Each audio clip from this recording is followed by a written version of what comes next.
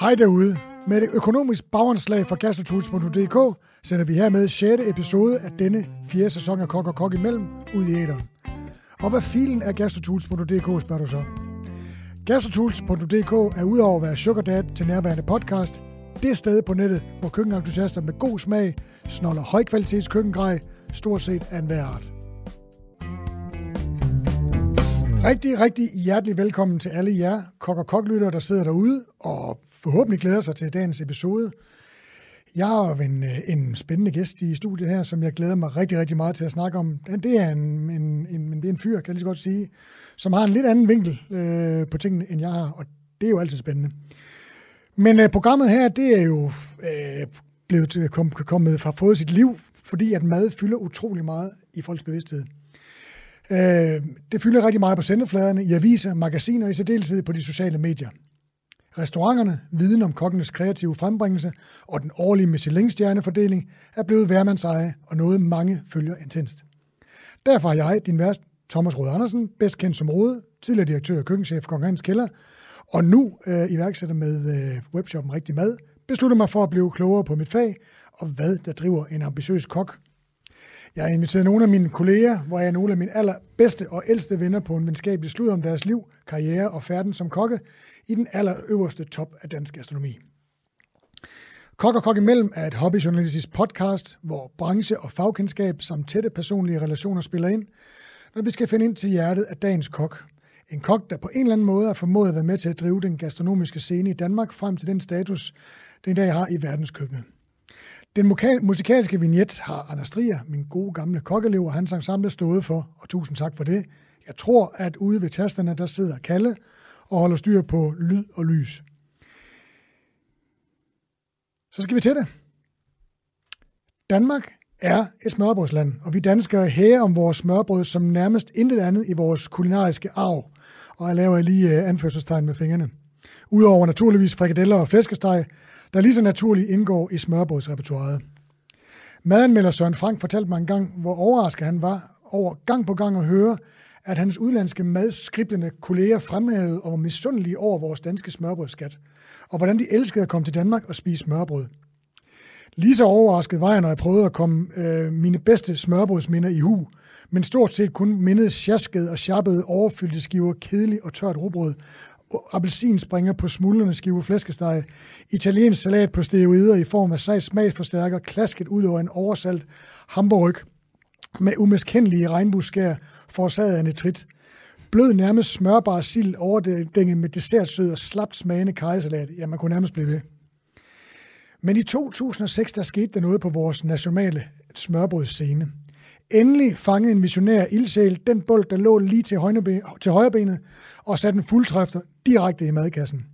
For ingen havde indtil da formået at give den nationalskatten den fornødne og tiltrængte nitritfri saltvandsindsprøjtning. Den revitalisering, der skulle løfte smørbrød op til samme højde som for eksempel den danske version af det nye nordiske køkken. Manden var naturligvis, som alle vel har gættet, Adam Aumann. En saftspændt kulinarisk cocktail bestående af lige del kok, smørbrødsjomfru og iværksætter. Adam Aumann. Tak. Velkommen til Kok og Kok imellem. Hvad siger du til det? Tak skal du have. Det var noget af en indledning. Jeg måtte virkelig holde på smilebåndet, da du gik igennem opsummeringen af den danske smørbrødstradition op igennem, hvad jeg tænker er 60'erne, 70'erne, 80'erne, 90'erne, mere eller mindre. Og så det med fuldtræfferen, det var meget pæne ord. Tak. Men du kan godt net genkende til begge dele. Ja. Altså, fordi da jeg startede i sin tid, der var det jo, der prøvede jeg ligesom at gå ud og se, hvad var der. Og det man i sådan forretningstermer kalder at benchmarke på hvad der var af smørbrød, inden jeg åbnede. Og det var jo simpelthen lige præcis, hvad du beskrev der. Og det skal vi snakke rigtig meget om. Men kunne du ikke lige starte ved begyndelsen? Fordi at jeg kender ikke så meget til din historie, inden du sprang ud som jomfru, altså en slags ufaglært smørbrødsjomfru. Men at du stod lærer på Molskroen en del i din læretid, kan det passe? Nej, det kan det ikke. Det kan det ikke passe. Så springer vi over. Du stod ikke lærer på Molskroen, kan jeg konstatere. Jeg har haft min gang, men det kan vi komme ind på senere. Godt. Ja. Tag os med på rejsen frem til, altså fra du finder ud af, at du gerne vil være kok, og frem til 2006, hvor din første restaurant blev en realitet. Ja. Tag os med på rejsen der, og fortæl os, hvordan det var, du fik fingrene ned i. Jamen, altså, skal vi starte helt ved Adam og Eva, så at sige? Ja, det synes jeg. altså, man kan sige, hvis jeg sådan helt kort så skal komme ind på, hvordan jeg sådan fik råvarer i fingrene og glæden ved mad ind, så er det, altså, så lyder det nærmest lidt som sådan den der klassiske violinsonate fra min kokkegeneration om, at forældrene er ude på landet og sådan noget. Men det var sgu sådan, det var. Altså, mine forældre var lidt hippie, eller ikke var meget hippie-generation. Vi startede et kollektiv på Djursland, hvor de flyttede over fra Hørsholm, da jeg var 2 år gammel. Og så min far, han... kan man sige, kan jeg godt tillade mig at sige, at han spiser svampe, det tror jeg.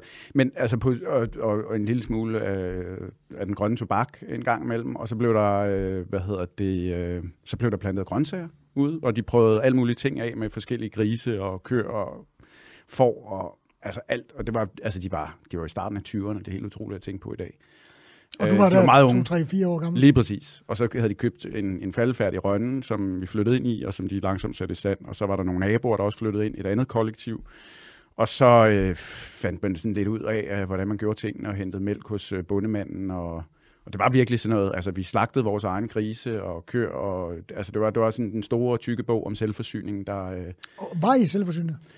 Nej, men altså delvis. Vi købte også en masse crap op i den lokale brus, ikke? Men altså, men hovedsageligt så fik vi... De var ikke specielt gode til at lave mad, men vi havde rigtig gode råvarer. Og det var ligesom det, der var grundlaget. Jeg synes, det var ekstremt spændende at se grisen få kuglen for panden ude på gårdspladsen, og blødt flød ud over det hele. Og dampene, der steg op. Jeg prøvede selv som 10 eller 10-årig, tror jeg skulle, at hugge hovedet af de første høns, ikke? Ja. Og se dem ligge der med hovedet, det hoved, der var faldet af, og blinke med øjnene der på jorden. Og min mor, der stod og syntes, det var ekstremt spændende at flå ufærdige æg ud af hønsen, og se de der blodige æg, der lå i hendes hånd.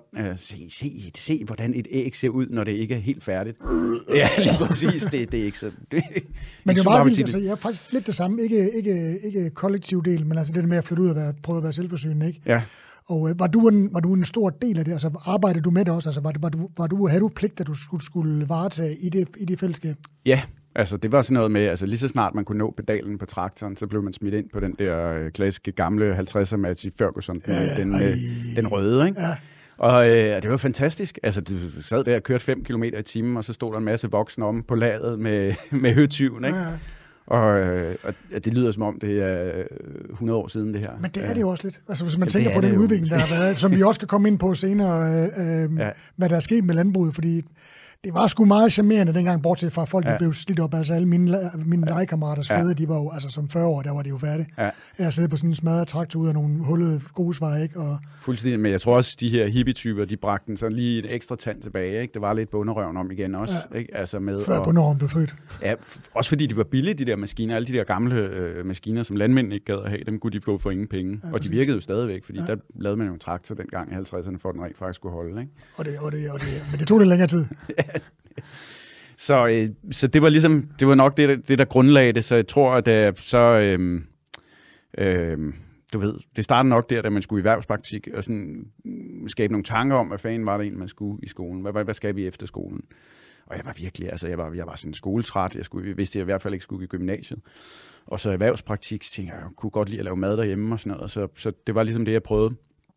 Jeg tror, jeg var i sådan noget, vi var en del erhvervspraktik, før jeg var også på efterskole, gik i 9. og 10. Jeg tror, jeg var i sådan noget 4 erhvervspraktikker. Det var alt sammen som kok, 3 gange som kok, 1 gang som tjener. Og der fik jeg ligesom sådan lidt af det der ind under huden, du ved, ikke?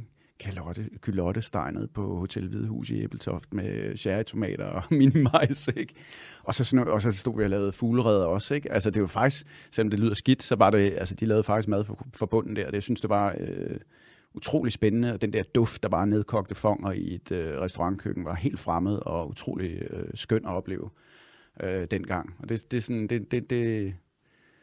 det satte sig i mig, tror jeg. Hvad taler vi her? Altså hvad årstid eller årstal? Jamen, der har jo været, der har jo været, 14, 15. Så det er jo så til 74, hvad det er 89, ikke? Det er meget sjovt, fordi jeg gik faktisk på kokkeskole i Aalborg med nogen, der kom fra Hvidehus i Æbeltoft. Ja, der var også Hvidehus i Aalborg, det var faktisk der, jeg endte som elev.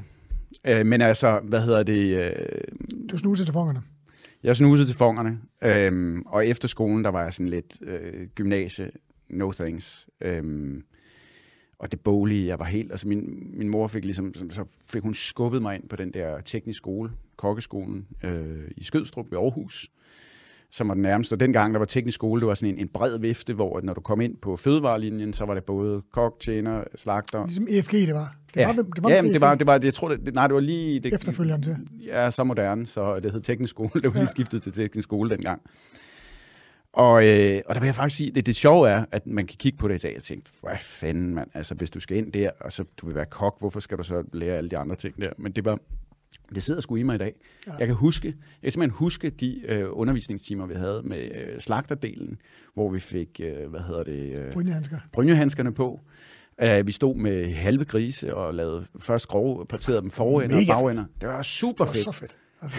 Lige præcis. Men du har også været det igennem. Ja, men altså det der med, altså dagen efter, så stod du så i proces, så skulle du lave mayonnaise, ligesom man gjorde på en fabrik, ikke? Og tredje dagen, så var du konditor og skulle lave konditorkage, og så var du tjener, og jeg synes, jeg vidste jo, jeg ville være kok, men det der med at prøve alle de der ting, jeg sagde, som man jo godt vidste, havde en eller anden sammenhæng med de andre ting, jeg synes, det var mega fedt. Og så kom man væk fra folkeskolen, ikke? Præcis. Og lærerne bandede, og kunne godt fortælle sjovt vittigheder, og man kunne lige gå over efter fyraftenen, eller der var færdig at få en bajer med ham, der stod over på ladet. Jeg synes, det var super. Lige præcis. Og jeg havde også en rigtig god oplevelse faktisk med flere af de lærere, der var der. Der var sådan en anden direkte kontakt, i hvert fald med dem, der var glade for at undervise, og de kunne mærke, at du var glad for at modtage undervisning. Lige præcis. Så var der en fantastisk connection. Og jeg fatter ikke, at man ikke bruger det der praktiske meget mere i skolen i dag. Nej. Den der begejstring, ligesom at grave den der begejstring ud fra nogle folk, der lige har siddet hensynet 10 år i et skolesystem, ikke? Altså, hvor man omgiver sig, man kunne også sige, det er dem, man gik på skole med på teknisk skole, og det var jo også nogen, altså, dem der bare var placeret der, fordi de ikke rigtig vidste, hvad de elskede. Dem var der nok flest af. Dem var der flest af, ja. Men de andre, der gerne ville, ikke, så kom der jo lidt konkurrence, og nogen ville gerne være kok, og nogen ville være tjener, derfor kunne man, og nogen ville være slagter, ikke? Altså, men det der med, at man mødte folk, som havde begejstring for det, de lavede, det er første gang, jeg mødte det der, tror jeg. Det var skidefedt. Ja, præcis. Og jeg fik en lærer, som kom fra København, sådan en rigtig københavnerkok. Niels hedder han. Kæmpe lokum.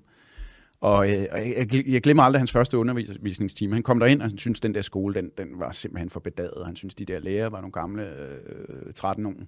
Og så kom han ind i første time der og skulle have os, og der var vi påbegyndt skolen. Og så gik han bare rundt og kiggede, og så rystede han bare på hovedet, og han rystede os alle sammen, og vi var i gang med at lave, chicken eller king eller sådan noget, ikke? Altså, og så gik han bare rundt og rystede, og så sagde han, du ved, så var det sådan bedste, længe før Gordon Ramsay, så råbte han ud i køkkenet, smid knivene, læg knivene fra jer, stop det der, vi skal starte helt sted, vi er ved at, og jeg er ved at lave bechamel eller sådan noget, stop det, smid lortet ud, det var forfra, så prøv at høre, vi skal starte simpelthen med Adam og Eva her. I kan jo ikke engang finde ud af at bruge en kniv. Nu starter vi med, du går ud og henter nogle sækker gulerødder, du henter nogle løg, og så skulle vi altså bare starte med, hvordan man overhovedet skar grøntsagerne ud. Og der startede han, og så fik han simpelthen formet det her hold, og det var også noget med hende at sige, og det var første gang, jeg hørte den der med, at den der pande, den er ikke varmere, end jeg kan smide min pik op på den, få lortet af og varme ordentligt op, ikke? Altså det var hele den der jargon, som han kom med over til Djursland fra København, som bare var helt fantastisk, altså virkelig eksotisk. Så det fangede dig virkelig, altså der fangede fadet dig virkelig? Ja, det må man sige. Vildt.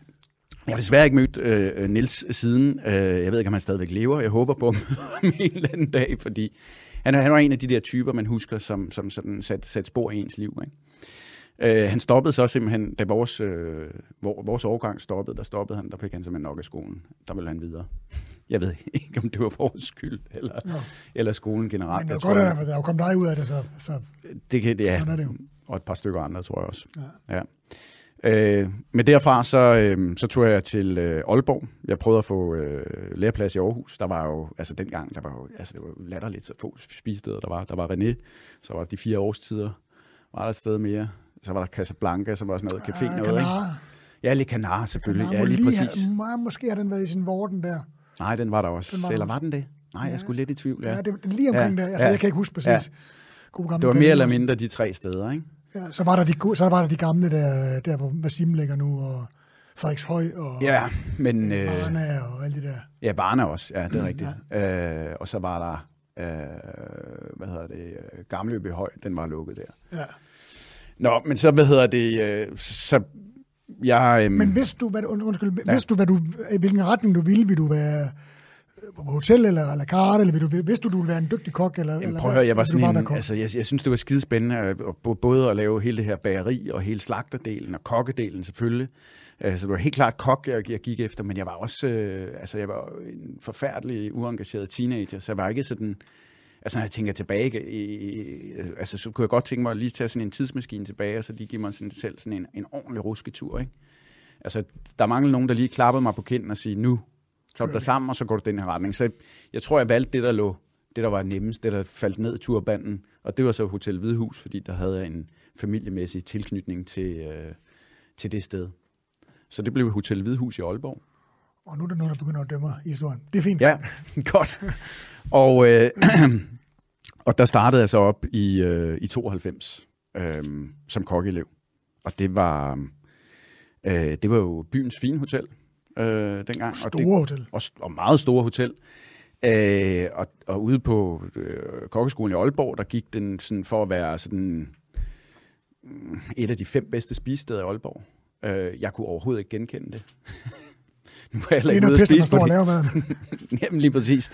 Så det jeg oplevede det var, at vi fik fremragende råvarer ind i form af fisk, og så blev hele lortet kørt på frys, fordi køkkenchefen simpelthen var for doven til at bestille flere gange om ugen. Så også fik han en god pris på at gøre en gang om måneden, hvad ved jeg. Store, flotte pikvarer, så store som lokumsbrædder, der bare blev kørt direkte på frost, ikke? Og så lå de der, og så samlede man dem op til partiet derfra. Så havde vi nogle uengagerede kokker også. Vi havde en stor mise en place, der var et stort à la carte kort, som skulle forsynes. Og det var ligesom også elever, lige så snart, at eleverne ligesom kunne, altså det var ligesom sådan en nyfødt, en nyfødt kalv, lige snart den kan stå på benene, jamen, så skal den bare ud og løbe. Og det samme kaldt for os kokkeelever. Så skulle de lave mindre? Så kunne de læse mere BT og Ekstrabladet ude i kaffestuen. Og det var ligesom det, og man kan sige, på den måde var det meget godt. Det jeg lærte der, det var at få styr på sin mise en place, og få styr på, nu når de andre ikke havde det, og kunne køre et ryg. Kunne du det? Ja, altså man kan sige, det var heller ikke så svært der, fordi at den mad, vi lavede jo ikke krævede så meget, kan man sige, vel? Det var sådan noget med at sortere, det var, det var forskellige entrecôter, helt stik kylottesteg, og ægte saucer, der blev kørt, og nogle sorteret, lige bankmariet kørt derude, ikke? Vandbadet kørt med, nu siger jeg det, en banæs og hollandaise pisket op med margarine, lige præcis. Ja. Godt nok, klaret, men ikke desto mindre det, og den blev så smagt til, ikke? Og så havde vi en fisketallerken, og det var sådan alt efter, hvad kokkelevernes formåen ligesom var, ikke? En fisketallerken, som kostede, jeg tror, den kostede sådan noget 175 kroner eller sådan noget dengang, ikke? Det var svaret til, det ved jeg ikke, sådan Krogs fiskerestaurantpriser i 90'erne, ikke? Så, så det, jeg lærte der, det var ligesom at få, altså man fik rimelig frie tøjler. Jeg kan huske, at vi skulle skifte menu også. Så kom køkkenchefen og sagde, nu har vi fået en ny direktør, og nu skal der en eller anden, nu er der gået kalkun på menuen, så nu laver vi en eller anden kalkungulasch. Adam, du laver en kalkungulasch. Jamen, hvad har du tænkt dig at ske den? Ja, det ved jeg sgu ikke. Det er en gulasch. Bare lav en kalkungulasch. Så havde jeg havde læst op, jeg læste en masse kogebøger i min fritid, så jeg arbejdede for fanden på den der forbandede kalkungulasch, ikke? Han ville have den, der skulle fucking fløde den der, ikke? Nå, så må jeg jo leve med, der skulle fløde. Ej, dog ikke. Og så var der sådan noget med citronskal, ikke? Og få bestilt noget frisk timian, jeg kunne komme i og sådan noget, ikke? Og så da der var smagen på den der rådne menu, så alle de fremhævede den der skide gulasch, ikke? Og det var frygtelig pinligt for ham, ikke? Og så blev jeg skidesur, ikke? På mig. Altså, og sådan var det hele vejen igennem. Der var en utrolig dovenskab, som du simpelthen på ingen måde ville kunne slippe afsted med noget sted i dag. Altså. Ja, det ved jeg ikke. Altså, nu skal man huske på, hvis du siger, at Hvidehus dengang var det fine sted i Aalborg, så skal du også huske på, at dengang der var der jo ikke nogen. Altså, der var måske Sjælsminde og Hvidehus. Ja. Det var det. Ja. Det var jo før Penny Lane. Faklen, ja, Penny Lane var der. Penny Lane var der, ja. Som jo var et flagskib. Fuldstændig. Det var jo, det var mulemariné og julienurter til fisken og blanc. Altså, det var helt... Det er ret pinligt, men Rosdal. Rosdal, ja. Rosdal, ja, præcis. Faktisk et fyrtårn op. Ja. Og hvorfor søgte jeg ikke ned hos Rosdal? Og det var det der manglende engagement for mit teenage-sind. Altså, jeg startede jo men du læste jo kogebøger, så du sad jo... Altså, mange af dem, jeg gik på skole med, og stod i lære med for den skyld, de havde ingen kogebøger, de læste ikke noget som helst. Altså, de var fuldstændig glade. Jeg tror, jeg manglede den der rusketur. Og jeg faktisk... Nu springer jeg lige hen til noget andet. Fordi dengang jeg tog kørekort, ikke? Og den husker jeg faktisk meget i forhold til mine egne elever. Fordi nogle gange skal de her unge mennesker på 16, 17, 18 år, de skal virkelig... Altså, de skal have sådan en lussing. Ikke en, der sådan gør fysisk ondt, men sådan en mental lussing nogle gange, hvor de lige skal rystes lidt i deres grundvold. Og jeg husker, da jeg tog kørekort i Ebeltoft dengang, hvor jeg så... Og det er jo sådan et meget godt billede på, hvordan jeg sådan måske ikke var så meget til stede i mit liv som teenager. Hvor jeg havde kørt flere, jeg havde haft alt for mange køretimer i forhold til at skulle tage et kørekort, ikke? Og hver gang jeg satte mig ind i den der bil, så var det sådan, nu skal jeg køre rundt. Og så kørte jeg rundt, og det var meget sjovt og hyggeligt og sådan noget. Og jeg lå egentlig ikke mærke til, at jeg ikke blev bedre. Altså, jeg synes ikke, jeg var dårlig, jeg synes heller ikke, jeg var god, men jeg lå ikke mærke til, at jeg ikke blev bedre. Og så på et tidspunkt, så siger min kørelærer der, Adam, heroppe, Filmhøjskolen, du kører lige ind der. Der er en parkeringsplads, kør ind der. Så kørte jeg ind, parkerede bilen. Så vendte han sig om, drejede sig helt om i sædet, og så kiggede han bare stramt på mig og sagde, prøv her. Hvis du ikke tager dig sammen lige nu, så er det slut. Jeg gider ikke mere. Hver gang du sætter dig ind i den her bil, så er det som den allerførste gang, du skal til at køre den. Det kan simpelthen ikke passe. Du er den mest elendige elev, jeg nogensinde har haft. Nu kører du ned, timen er slut, du kører ned, så parkerer du bilen, og så slutter det. Og næste gang, hvis jeg ikke ser en forbedring, så gider jeg ikke at have dig mere, så må du finde en anden kørelærer. Så er det hjemme på Ferguson. Den glemmer man ikke, den der. og på samme måde, så kan det være godt nogle gange, når jeg har nogle elever og mærker den der, hvor det bare sådan er næsten hver dag, at så starter vi forfra. Så får de den der. Selvfølgelig på en venlig måde, ikke? Nogenlunde. Men det var et sidespring til... Det kom til at handle ret meget om Hotel Hvide Hus her. Ja. Men det fyldte meget. Du skulle af med det. Jeg skulle af med det, ja, lige præcis. Så havde jeg tidsspring ned til Varnepalæet, hvor min svoger blev køkkenchef på et tidspunkt, hvor jeg havde 3 fantastiske måneder med at ryge rygeost, filetere laks, ryge vores egen laks, lave kæmpe fonger fra bunden af. Alt det, du savnede på Hvide Hus? Alt det, jeg ikke savnede. Det kom jeg så tilbage med på Hvide Hus, og prøvede at få implementeret nogle af de ting der, hvilket faktisk godt kunne lade sig gøre som elev dengang. Sjovt nok, fordi at de var så pisselig glade, ikke? Det er så vildt. Så vi havde simpelthen bager på hotellet. Jeg begyndte at bage brød. Jeg havde lært nede på Varnepalæet, var blevet rigtig god til at bage brød, og så det bagte der. Så jeg stod ved at smide alt bagerens brød ud, og serverede mit brød i restauranten. Det var fuldstændig absurd.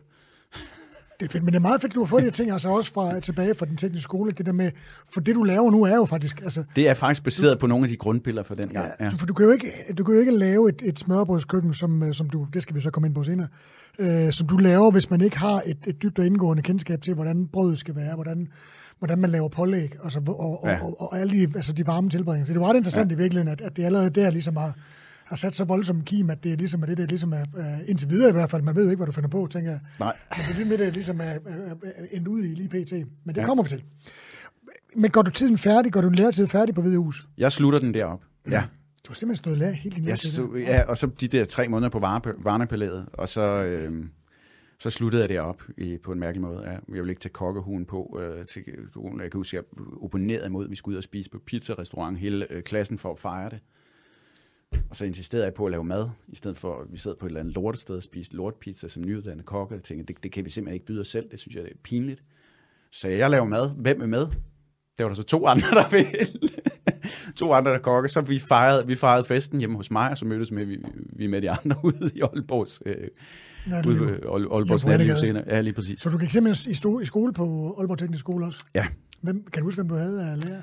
Jeg kan simpelthen... Brian var en af vores lærere, så havde vi en, der hed Jeg var færdig i 90, så der må have været... Men har du gået på Aalborg? Ja. No. Jamen, altså, da jeg gik på kokkeskole, hvis man ikke boede tæt nok på Københavnerskolen, så gik man i skole i Aalborg. Okay. Så folk fra Nykøbing Falster, Nå. De gik i skole i Aalborg. Altså, Jamen, folk de havde fra en Færøerne, kæmpe kollegie Grønland, deroppe. Ja. Og der var fandme Der var sjovt. Den fik du så ikke med, hvis du boede ude i byen. Og jeg boede inde i byen, ja. Det var sjovt, mand. Ja. Jamen, det var jo sindssygt. Altså, det var jo sindssygt. Men jeg havde det der med... Vi har sikkert haft den samme lærer. Jeg tror, han hed Benny eller sådan noget. Han lignede i hvert fald en Benny. Han havde det med at ryge mandeserutter. De der store, man kunne med den grønne label der, og advokaten udenpå. Ellers var det dem, der hed advokat. Det har den nok været. Hvad hedder det? Så stod han og barbede på sådan en ordentlig gren der, lige slut på formiddagen, inden han skulle ind og smage vores retter der ved 11:30-tiden. Så barbede han den af, så lå den uden på kateter, der må du jo gøre en ryge på skolen dengang. Så lå den der og dampede af, og så gik han ind, klappede hænder og sagde, nå, drengen, skal vi smage på maden? Og så fik vi alle sammen i. Tak, jeg cigar og smagen i munden. Ja.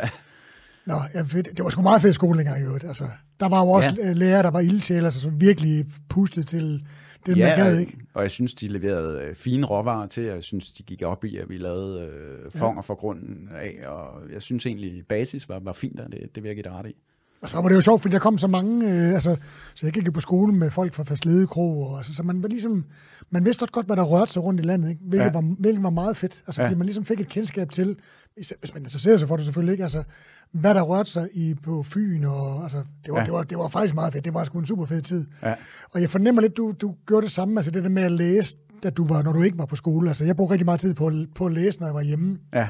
Så jeg læste kokkebogen, jeg kunne tingene og sådan noget, ikke? Og så når jeg var på skole, så fik den altså fuld pedal. Altså, det var jo stiv hver dag. Altså, hver eneste dag i 10 uger, ikke?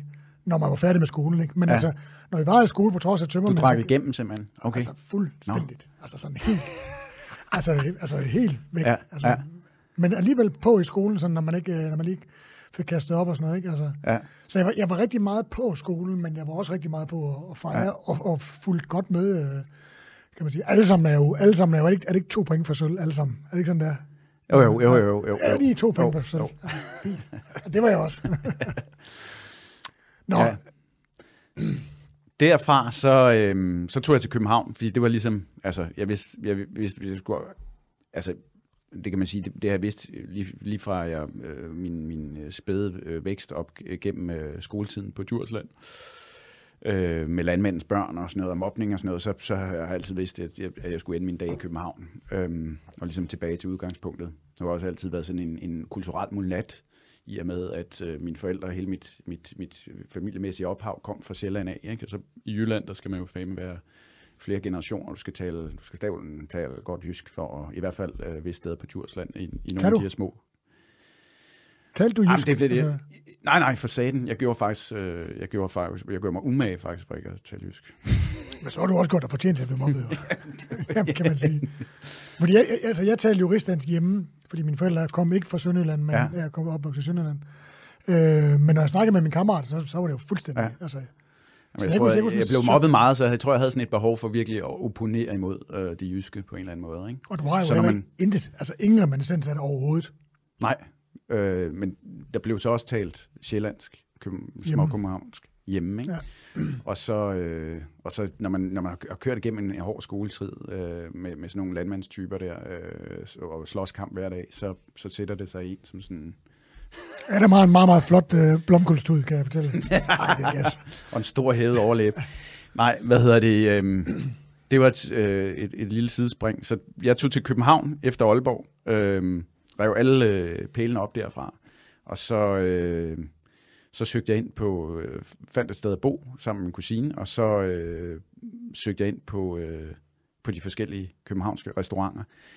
Dengang så var det meget nemt. Det var bare at tage det seneste smag og behag, eller et af de seneste smag og behag, og lige læse op på de her 5-10 steder, der var i København. Til lytterne, som ikke kender smag og behag, som jo var institution i mange år, var det jo et magasin. Det var sgu et godt magasin, det var det. Ja. Henrik Oldenborg og Janne Kølby, der ligesom stod for præcis. Det. Det var der, man rådførte sig om. Ben Christensen. Var han ikke også? Nej, det var ham med lægen, der var med. No. Jeg tror sgu ikke, han var inde over den der. Nej. Jeg kan simpelthen ikke huske, hvad han hedder. Det er også ligegyldigt. Men det var det sted, hvor man ligesom rådførte sig om, hvor man skulle spise, og for unge kokke, spire og kokke-elevspire, som du og jeg, der var det jo, der var der, man orienterede sig om, hvem der var the shit i Aalborg, og hvem der var the shit i København. Så det var virkelig den, man ligesom holdt målt sig op imod, ikke? Altså fulgt med i. Der stod nogle meget, meget fyldestgørende, ikke altid de retfærdige anmeldelser af de forskellige restauranter. Ja.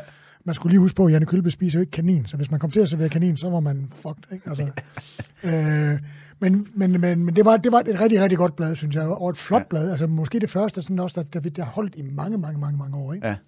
Som havde den rigtige blanding af godt fagligt velfunderet materiale, og så reklamer, der gør, at man kan holde sådan et blad. Men det er jo egentlig ikke fordi, at Gastro adskiller sig sådan sindssygt, selvfølgelig i stil og sådan noget, men indholdsmæssigt ligger det jo egentlig meget opad at have den samme type artikler og vinanmeldelser og restaurantanmeldelser. Det var måske, det kom, altså Gastro kom måske lige på et tidspunkt, hvor man trængte til det, hvor det andet var blevet lidt altmodisk, ikke? Altså, ja, lige præcis. Og kørte lidt i det samme, og der kom Gastro jo ind som den frække med super fed grafik og vinanmeldelser. Der var sådan nogle fritskrabede flasker, der lå ned, og det var mega fedt. Altså, det er det jo stadigvæk. Altså, et lille tidsspring. Ja, men jeg kiggede i smag og behag, og så prøvede jeg at søge ind et par steder.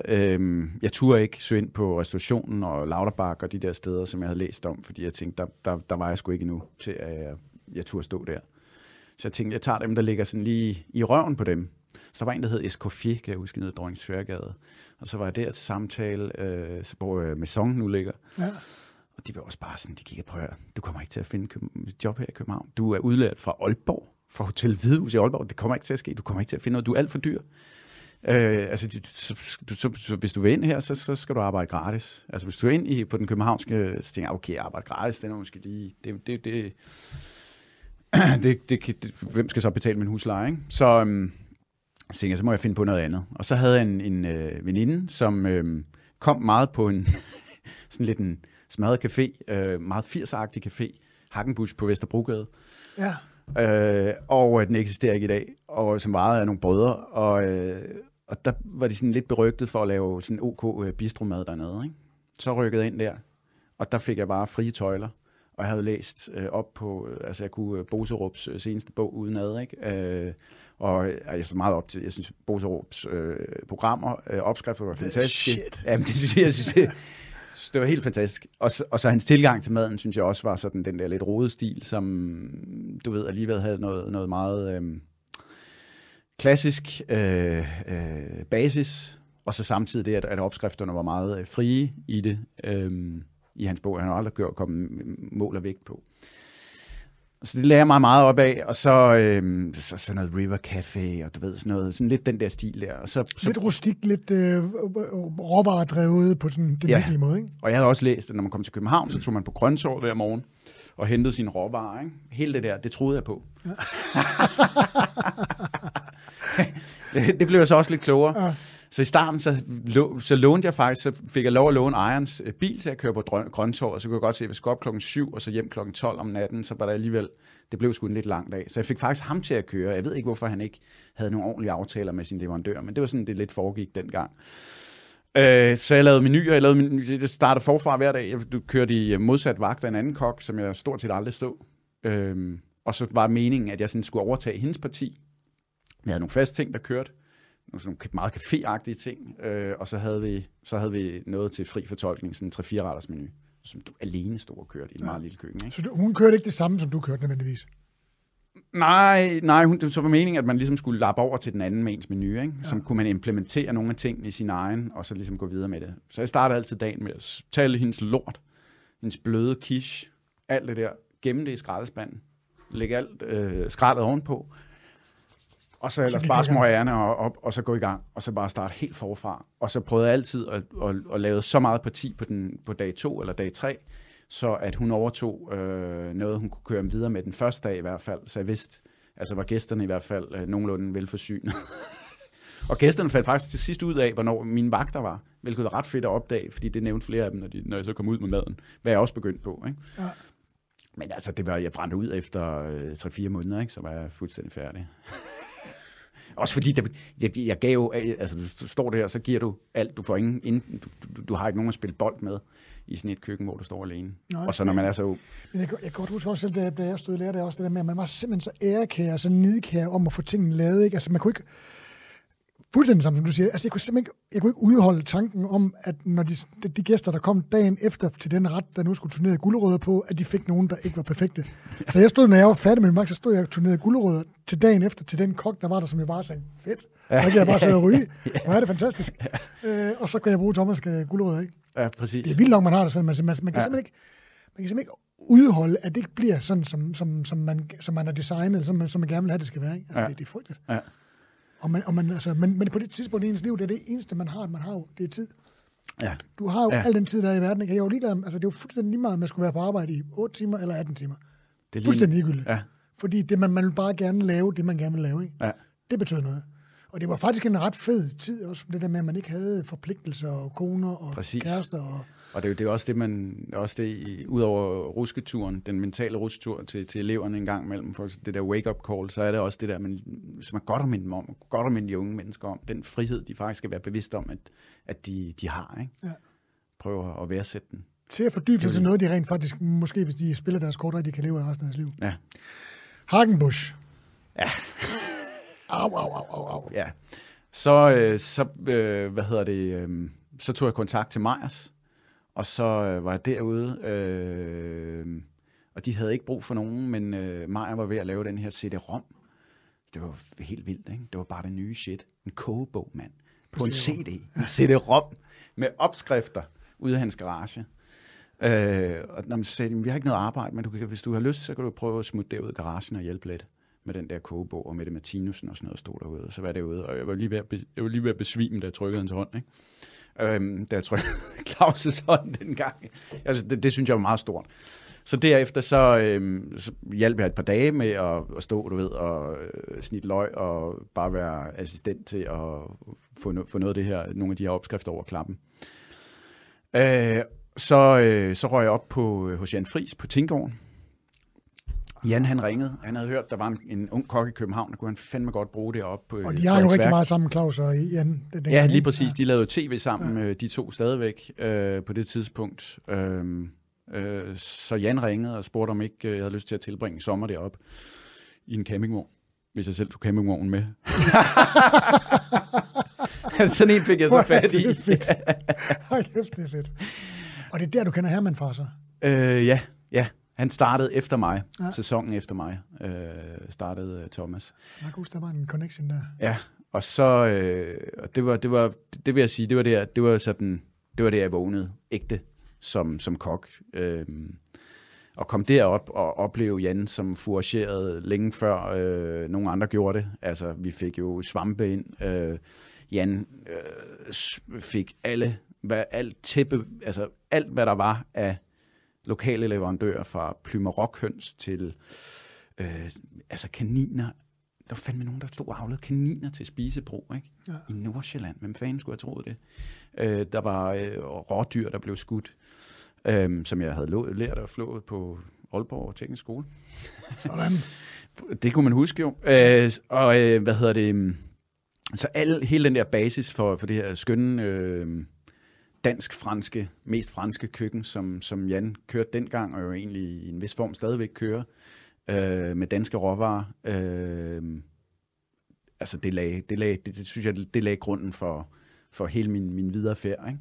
Og det har lige lagt grunden for, at jeg får så usandsynligt dårligt samvittighed over, at jeg ikke har inviteret Jan Friis herind, for vi har jo snakket om ham med så mange af deltagerne i programmet her. Du må skrive ned. Der står Jan Friis, og der står faktisk også Boso på sæden her.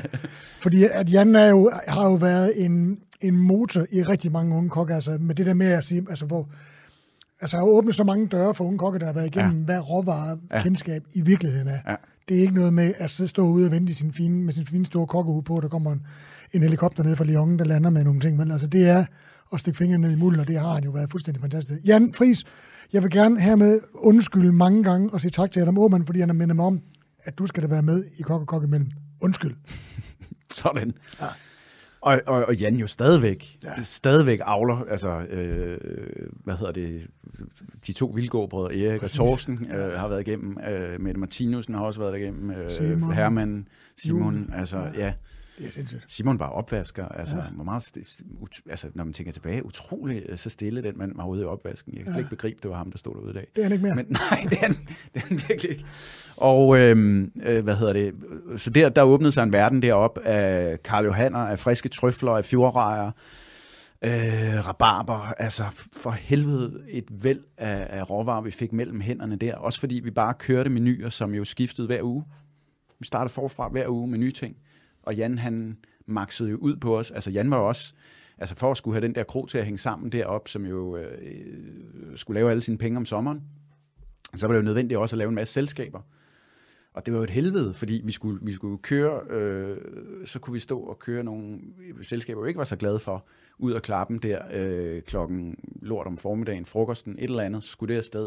Og nogle dage, så kan jeg huske, vi stod der til sådan lørdag aften, kan jeg huske, hvor vi simpelthen var også presset, hvor man kæmpe selskab ind, og så stod vi klokken, jeg tror det var 3 eller sådan noget, og skulle lave 3:30 og skulle forsyne et fuldt parti. Og jeg havde stegesiden selvfølgelig, og her snakker vi om 3 hele lammeryg, ikke?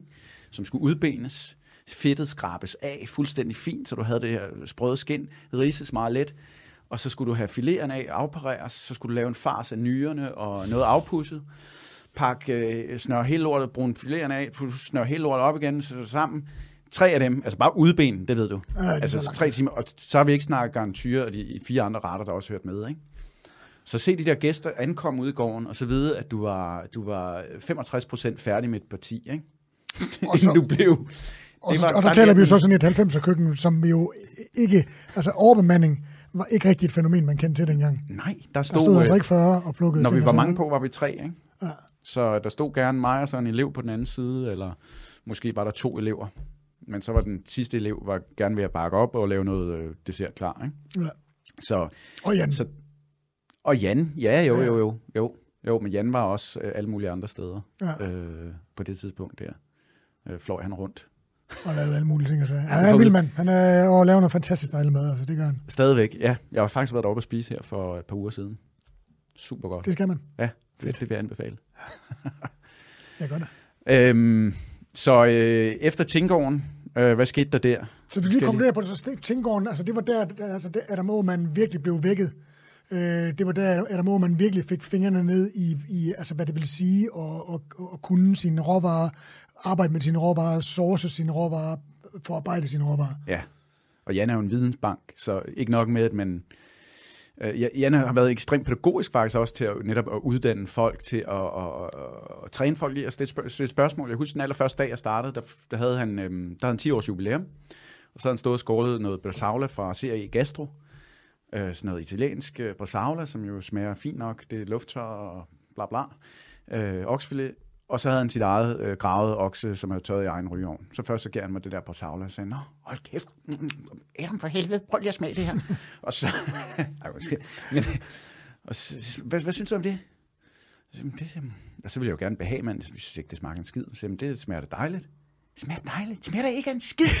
Og du ved, så på den måde, så udfordrer han hele tiden til, at du siger din mening, og du skal hele tiden være på, når jeg spørger dig om noget. Du skal være på, når jeg smager. Og det er jo en perfekt måde, ligesom, at udfordre os kokke på, og hele tiden sikre, at vi vidste, hvad der var, vi stod med, og vi vidste, at det, vi lavede, ikke var ligegyldigt, og at det altid skulle smage pisse godt. Så efter Tinggården, kronologien ved jeg sgu ikke rigtigt, hvordan det lige var. Om jeg forsøgte mig hos Lauterbach der, eller om det var senere. Nå, lad os bare sige, at det var nogenlunde derefter. Så... Uden held? Hvad? Uden held? Nej, jeg var inde hos Lauterbach. Okay. Så, jeg kan sgu ikke huske. Det er også ligegyldigt. Jeg var inde hos Lauterbach faktisk, hos Erwin, i så længe som 3 dage. Men du holdt 3 dage, trods alt. Ja, jeg kan ikke huske. Jeg har været nogle andre steder før. Men lige her, om det var efter, før Frankrig eller Italien, kan jeg heller ikke huske. Men jeg kan i hvert fald huske mine 3 dage hos Lauterbach. For jeg kom ind i et køkken, som jeg aldrig havde prøvet at stå i før, hvor jeg synes, der herskede en virkelig modbydelig stemning. Altså, hvor jeg elsker Erwin, og han laver fantastisk mad, og jeg snakker rigtig godt med ham i dag. Men dengang, hvor jeg var en ung kok der, så var der... Det var lidt man havde en fornemmelse af, at folk ikke arbejdede sammen i det køkken, at det var sådan en hver stod og kæmpede med sit eget parti, og det kunne kun gå for langsomt. Og så var jeg derinde, og jeg havde meget svært ved den stemning, der herskede, og så, ja. Var det Kofod? John Kofod, der var køkken? John Kofod, han havde sin sidste dag, da jeg havde min første. Okay, så Grønbæk har været der så? Så jeg synes, John har meget sødt gemyt, og Rasmus Grønbæk var der. Ja. Han var souschef, tror jeg. Og så var Lauterbach der. Og han var der som en mis over mig, kan jeg huske, med at stå og vende nogle jule-endiver ud, der skulle stå og køre, hvordan han... Altså...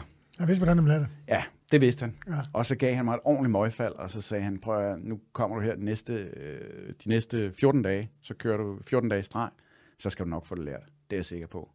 Så sagde jeg, det tror jeg så ikke, jeg skal. Så, og der gik det virkelig op for mig, at jeg simpelthen ikke, jeg ville ikke fungere i sådan en type køkken, hvor jeg stod, jeg lærte der, at der var min grænse simpelthen for, hvad jeg kunne holde ud. Altså jeg ville aldrig have søgt ind i militæret. Jeg er meget, meget dårlig til den slags disciplin. Jeg er bedre til at skabe den for andre. Nej, hvad hedder det? Jeg har meget svært ved at indfinde mig under rigide regler, som ikke kan udfordres, det må jeg sige. Og det fik mig faktisk til, at når jeg stod i et køkken som det her, så havde jeg faktisk mere lyst til at pisse i sovsen. Det havde jeg selvfølgelig ikke. Men jeg havde ikke lyst til at lave god mad. Jeg følte det. Jeg havde ikke den der glæde ved at lave mad, som jeg har oplevet alle andre steder, hvor jeg har... Fordi det var sådan et kulinarisk formynderi. Ja. Altså den fornemmelsen af det. Ja, både formynderi og så den der, det der sværd, der hang ude foran, at du kunne blive straffet virkelig hårdt, hvis du lavede en fejl. Ikke? Ja. Det synes jeg var ekstremt ubehageligt. Ja, men nu jeg kan da godt kende lidt. Jeg genkender ting, hvad er der galt med det? Ja. Det kan man det prøver jeg virkelig at huske selv i min egen køkken i dag, at det i hvert fald ikke er drevet på den måde der. Men sådan var det jo, Erwin. Sådan var det jo ikke bare hos Erwin, sådan var det hos dig. Ja, det er også det, jeg siger. Ja. Altså, det var jo sådan, det var, fordi at... Men måske fordi det var den nemmeste måde at styre det på, ikke? Altså, fordi, hvad fanden skulle du gøre? Ja.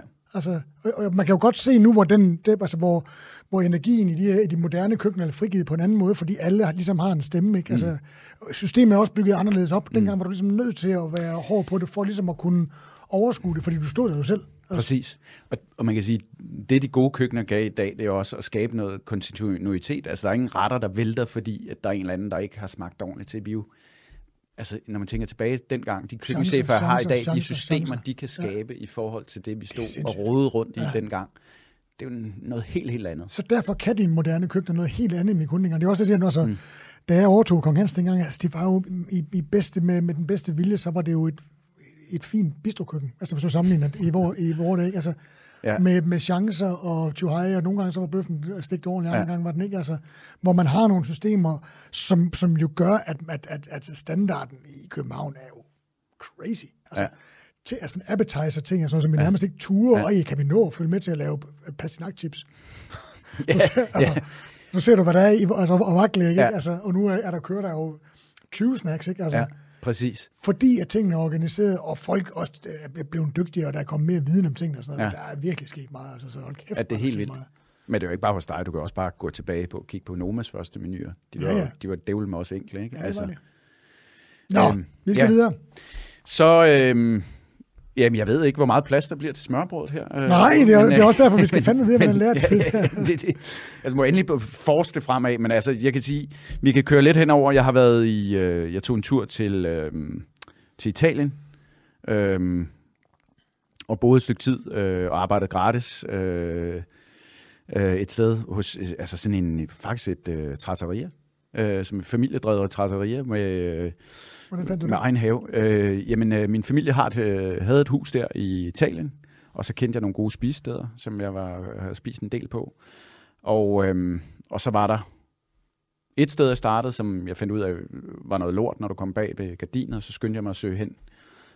Et andet sted, som var en fantastisk familie, der havde egen urtehave, og du ved, det var rimelig klassisk, sådan lidt forfinet italiensk køkken, uden det blev hvad skal man sige, du ved, når det bliver dillerdaller i Italien, så bliver det aldrig særlig sjovt. Nej, det bliver fin fransk italiensk det er fint, ja. Frygteligt. Jeg vil sige, at nogle af de etstjernede er blevet bedre dernede, men hvis man gik på etstjernet i Italien dengang i omkring år 2000 der, shit, det var dårligt. Altså helt vildt dårligt, hvor trattorierne var fuldstændig fantastiske. Ikke? Og super billige i forhold til, hvad du fik, ikke? Ja. Og det fine, det var bare, som om man bare prøvede at bakke sådan en Fiat 500 op bag dig, samtidig med, at det bare stjæler alt, hvad du havde. Og sølvlåg, der skulle løftes over en eller anden udhulet tomat med pesto og sådan noget. Altså, jamen, det har jeg prøvet. Men der var jeg hos den der familie i et halvt års tid, og lavede skøn mad, lærte at lave risotto og pasta og fyldte ravioli fra bunden af. Så man kan sige, at jeg ikke har brugt så meget siden, men det var skønt. Et stykke med ravioli? Nej. Ja, vi har faktisk haft det om aftenen på menuen på restauranten. Men videre derfra, så var jeg hjemme kort, og så tog jeg til Frankrig året efter, tror jeg, til Paris, hvor jeg arbejdede på en af Michel Rostans restauranter i 17. arrondissement. Sådan en, den havde ingen stjerner, men det var sådan en eksklusiv fiske-skalddyrsrestaurant. Enkel lille menu, der skiftede ofte, og så et stort udbud af fruits de mer over det hele.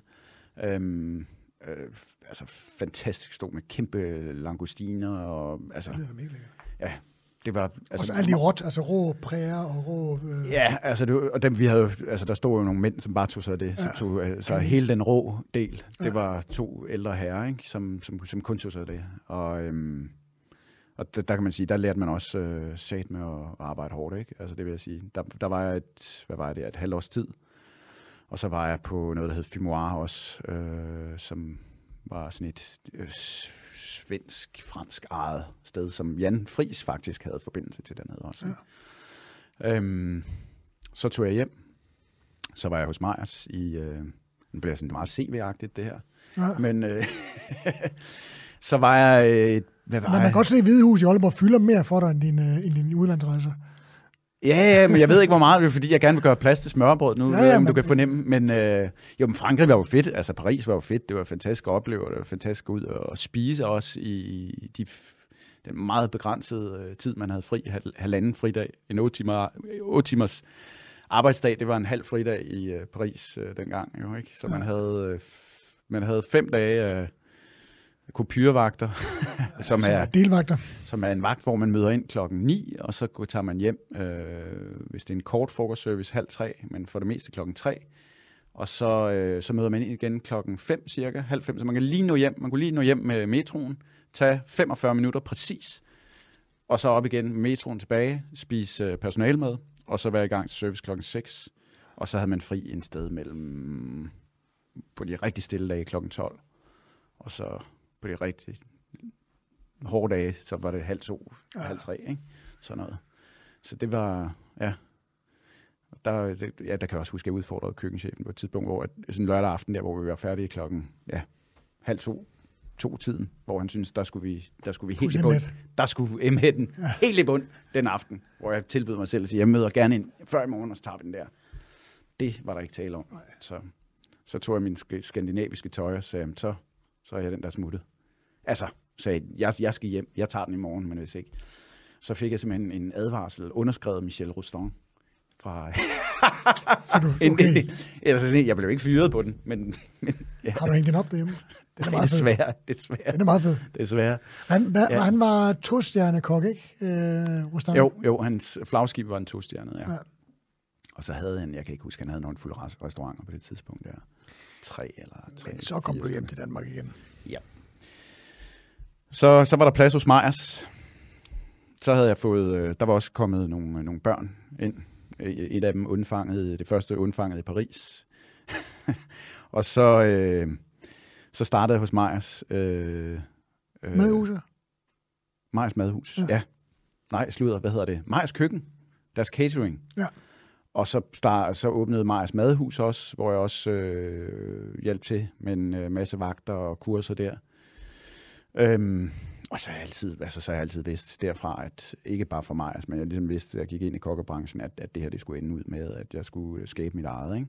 Og der tænkte jeg, at Claus var et fantastisk sted at kigge hen. For jeg synes, det Claus Meyer havde skabt på det tidspunkt, var virkelig fantastisk, ikke? Og meget folkelig. Jeg kunne godt lide den folkelige del af hans folkelige tilgang til det, og hele målet med at højne den danske madkultur, synes jeg var super prisværdigt. Så Så der var jeg nogle år, og så kan jeg sgu ikke huske, hvorfor jeg stoppede rigtigt. Jeg har været der 3 år eller sådan noget, og så Men du havde hele tiden iværksætteren i dig? Jeg havde helt klart drømme om, at der skulle ske noget.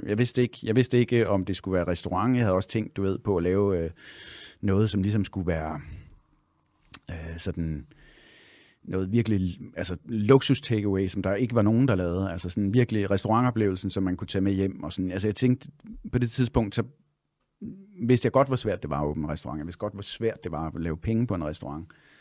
Og overleve med at have en restaurant, og så have en familie samtidig. På det tidspunkt, som så var 3 børn, cirkus 2 eller 3, eller også var det 3. på vej. Så der var lidt noget der, som også gjorde, at jeg simpelthen tog sådan en kort afstik op til årstiderne, fik et job, prøvede at styre deres grønthandel deroppe, og det var helt forfærdeligt for mig.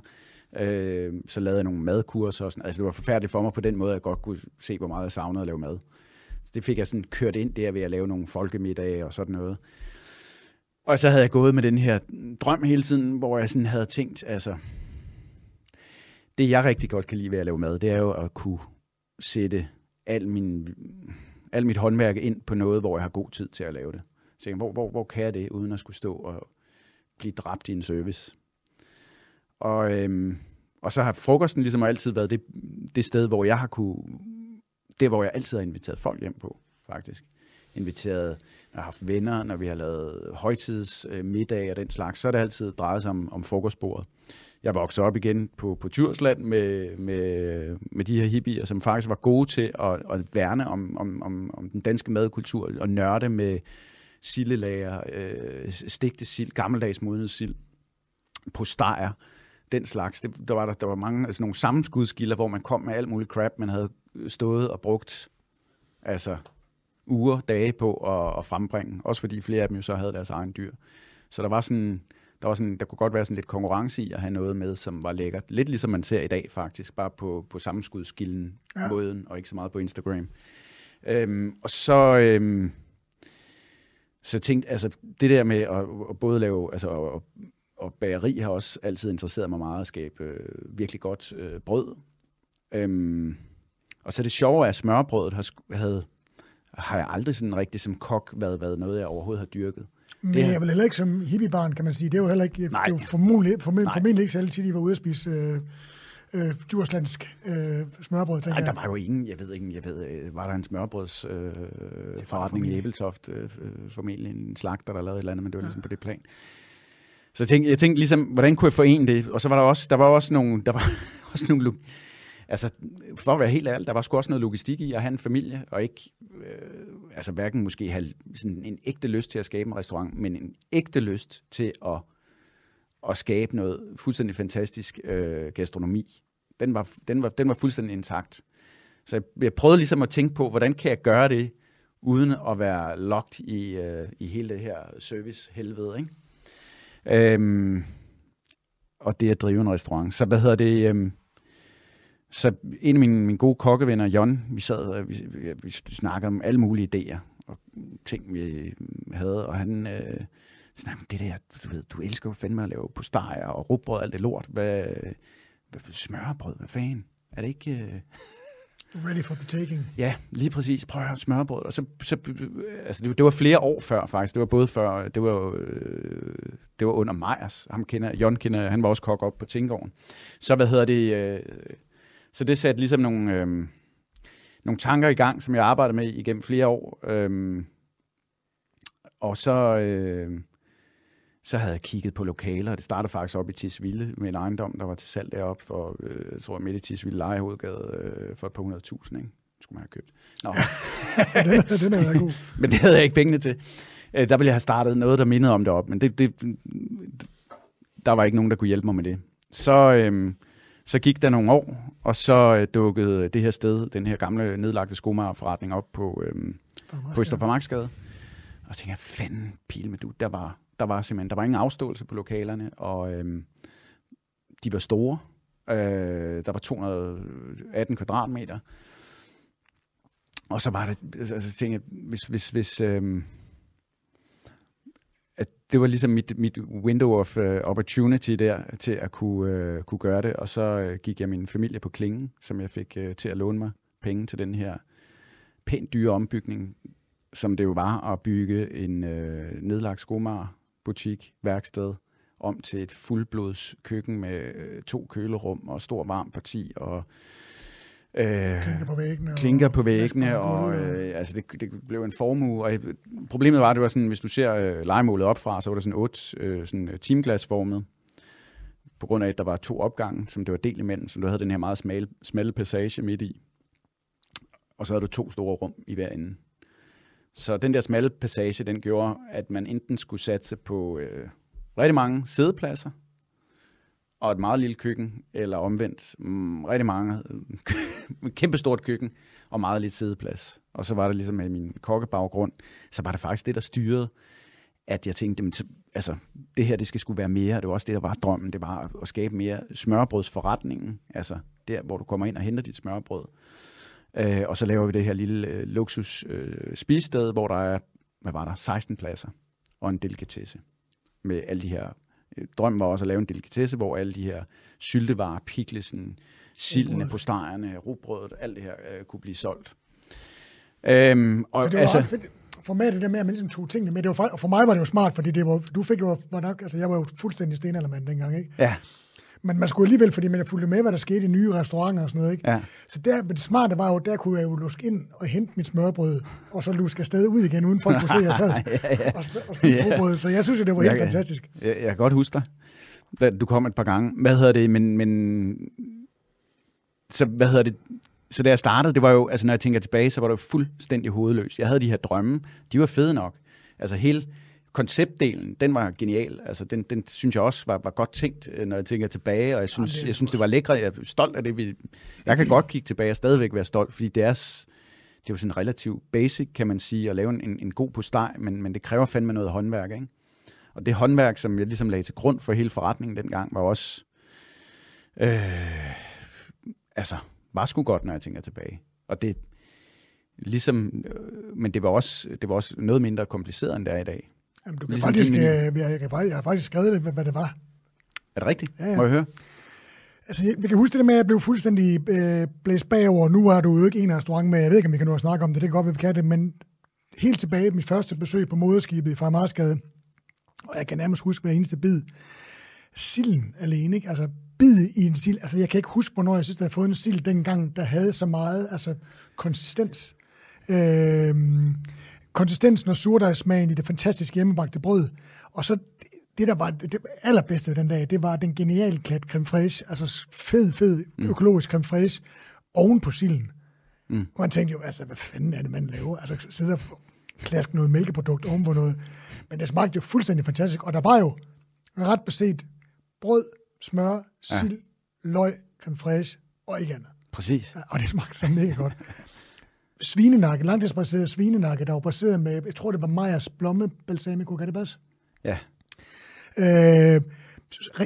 Hjemmestegte røde sprøde løg, ikke et eller andet fra en pose ude fra Enko. Og sådan nogle ting der, altså det var jo sindssygt. Kan du huske nogle af de første anmeldelser, hvad reaktionerne var fra anmelderne, når de kom forbi, og ligesom konstaterede, at der var kommet en ny hane i hønsegården? Ja, altså, jeg kan sige, hvordan det startede. Det startede jo, hvis jeg lige tager den et par skridt tilbage, lige før anmeldelsen, så er der en meget historie, fordi det var, altså da jeg åbnede, så havde jeg den her idé om, hvordan smørbrød skulle være, og hvordan, mest af alt, hvordan basen skulle være, altså hvordan rugbrød, hvordan sildene, og hvordan alle de her enkeltdele skulle være. Jeg havde øvet mig i et år før, på at skabe den helt rigtige sildelag, som passede til en saltsild, som skulle udvende så lang tid, hvilket ikke er ret længe. og nogle du ved, lærer på hele krydderier. Den braserede nakke eller bryst, som du nævnte, som blev braseret med blommer, eller en postej, hvor der blev plukket. Jeg er ret sikker på, for det var før brystet ligesom kom op og blev... Ja, men hvis der har været nakken, så har der været en postej, hvor jeg har plukket nakken, og så kommet de her stykker ned i postejen eller sådan noget, ikke? Og med lidt snaps og sådan, til at give noget styrke til. Og så det sjove var, da jeg så skulle åbne det, og jeg havde brug for kokke, det var fuldstændig umuligt for mig at få kokke, fordi jeg skrev, du skal komme her, du ved, vi laver fra bunden af, det bliver pisselækker, du skal bruge alt din kokkemæssige know-how, og du skal ikke stå og svede til klokken lort om natten. Men så sagde jeg, det er jo smørbrød. Jeg skal kraftedeme ikke lave smørbrød, vel? Altså, det blev jo set som sådan det, der hedder smørbrødsjomfru, som jo hed... Det var jo også det, jeg fremhævede i introduktionen, at det var jo det, man... Altså, skal jeg stå og lave sådan noget sjask, noget klamt kajslat ned over nogle sild, der går fra hinanden? Og der er ingen... Altså, der er ingen... du har allerede sorteret mændene fra. Der er jo ingen... Altså, det er jo de færreste mænd, som har lyst til at kalde sig selv for... Hvad laver du? Jeg er smørbrødsjomfru. Sexy. Altså, det er lidt op ad bakke. Så men det lykkedes til sidst, og det der gjorde det der selvfølgelig også hjalp på vejen, det var bestemt de anmeldelser, som vi begyndte at få. Men jeg kan lige sige, før de anmeldelser kom, så havde jeg havde bare åbnet døren. Jeg havde ikke lavet reklame, du ved. Jeg havde skrevet til et par medier rundt, og når jeg kigger tilbage, var det jo håbløst, hele mit administrative arbejde omkring at åbne den her biks. Håbløst.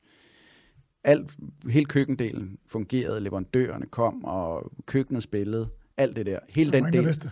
Men der var ingen, der vidste det. Og der kom gamle damer med tårer i øjnene og syntes, den der rullepølse, de havde fået, den smagte i gamle dage, som i gamle dage, uden nitritten. Og,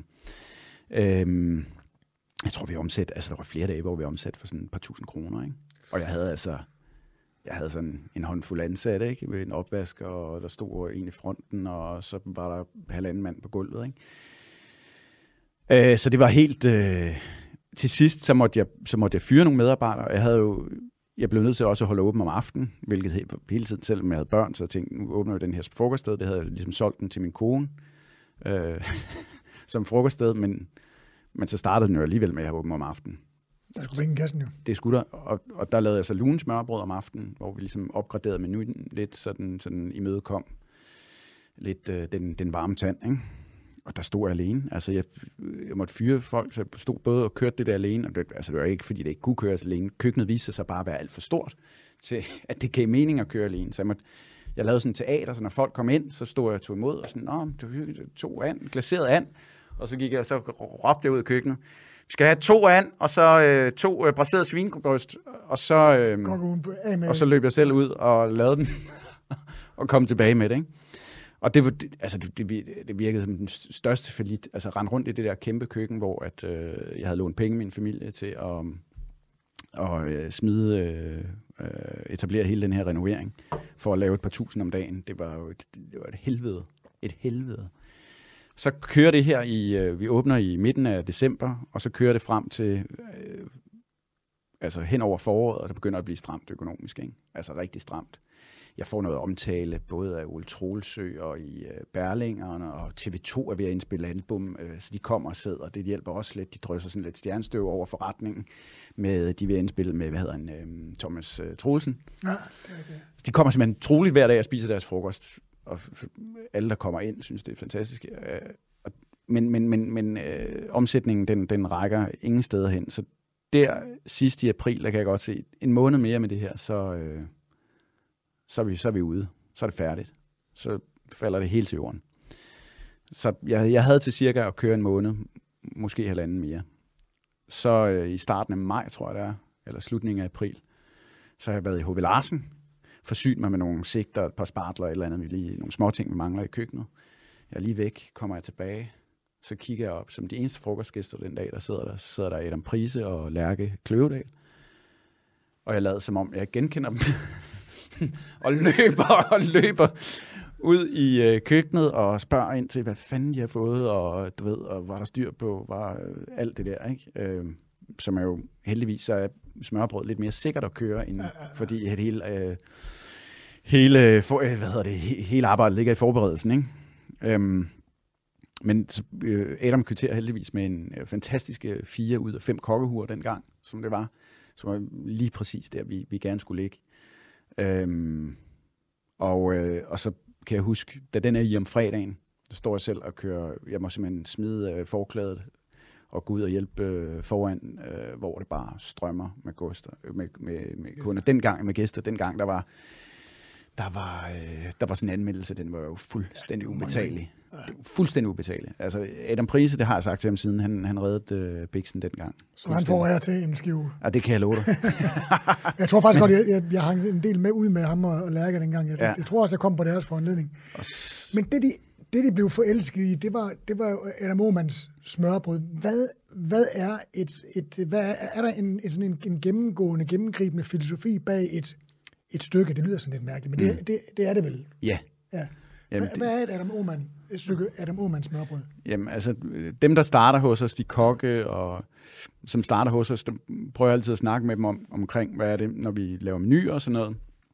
At det, der skaber et godt stykke smørbrød, det er, at man må simpelthen ikke sidde og kede sig, og det, der sker, tror jeg, når vi går ud og spiser smørbrød, det er meget, at vi ser noget, så afkoder vi det, og så forventer vi en eller anden smag, og hvis det ligger nogenlunde inden for skiven af den smag, så kommer det ind i mund, vores tykker og vores hjerne siger, det er dejligt og behageligt, og så begynder vi at kede os lidt, selvom det sådan er meget rart. Jeg kan godt lide, at der ligger sådan nogle små overraskelser i, når du spiser smørbrød for os af, og det er noget, vi hele tiden arbejder med, og det er noget, som også har arbejdet meget videre med siden dengang. Så udover at du laver en skøn base, så skal der være de her små indlagte overraskelser, som kan være alt fra en god urteolie, nogle små sprøde ting, noget fermenteret glaskål, noget... Altså helt grundlæggende, så har du nogle råvarer, som altid skal spille op med rugbrødet. Du har et hovedelement, som kan være noget... Kører du smør på? Det gør du ikke også? Hvad siger du? Du kører smør på, ikke? Eller jo, ikke på alle stykker, men okay. På de fleste. Ja. Der er nogen, vi kører nogle cremer på, eller noget mayonnaise eller emulsion, ikke? Ja. Men ellers så er det jo, du har rugbrødet, som alt ligesom skal spille op af, og det er jo ikke alt, der gør det. Jeg synes, der er flere ting for det asiatiske køkken, som godt kan clashe lidt. Og så synes jeg også, altså for os så handler det også om selvfølgelig at holde os inden for sæsonerne, og holde os inden for det, der giver mening. Ikke fordi vi laver om noget et nordisk køkken, kan man sige, fordi det er så kulturelt funderet. Så jeg synes, det var lidt mærkeligt at konfrontere lotusrødder eller sådan noget på, ikke? Så hvad hedder det... Så du kan høre, det er faktisk ret svært for mig at forklare, hvad er det, der skaber det gode stykke smørbrød. Altså, men du har heller ikke gjort det så længe, kan man sige. Nej. Men altså, jeg vil sige, altså, det er selvfølgelig et super godt, nu forsøger jeg lige igen, super godt stykke surdejsrugbrød. Men det kan selvfølgelig også godt være et hvidebrød. Men for det meste er smørbrød, det handler om rugbrødet. Ja. Og så har du alt fra fisken, som kan være røget, syltet, altså silden, eller et hovedelement som en postej, eller noget kød, eller nogle grøntsager.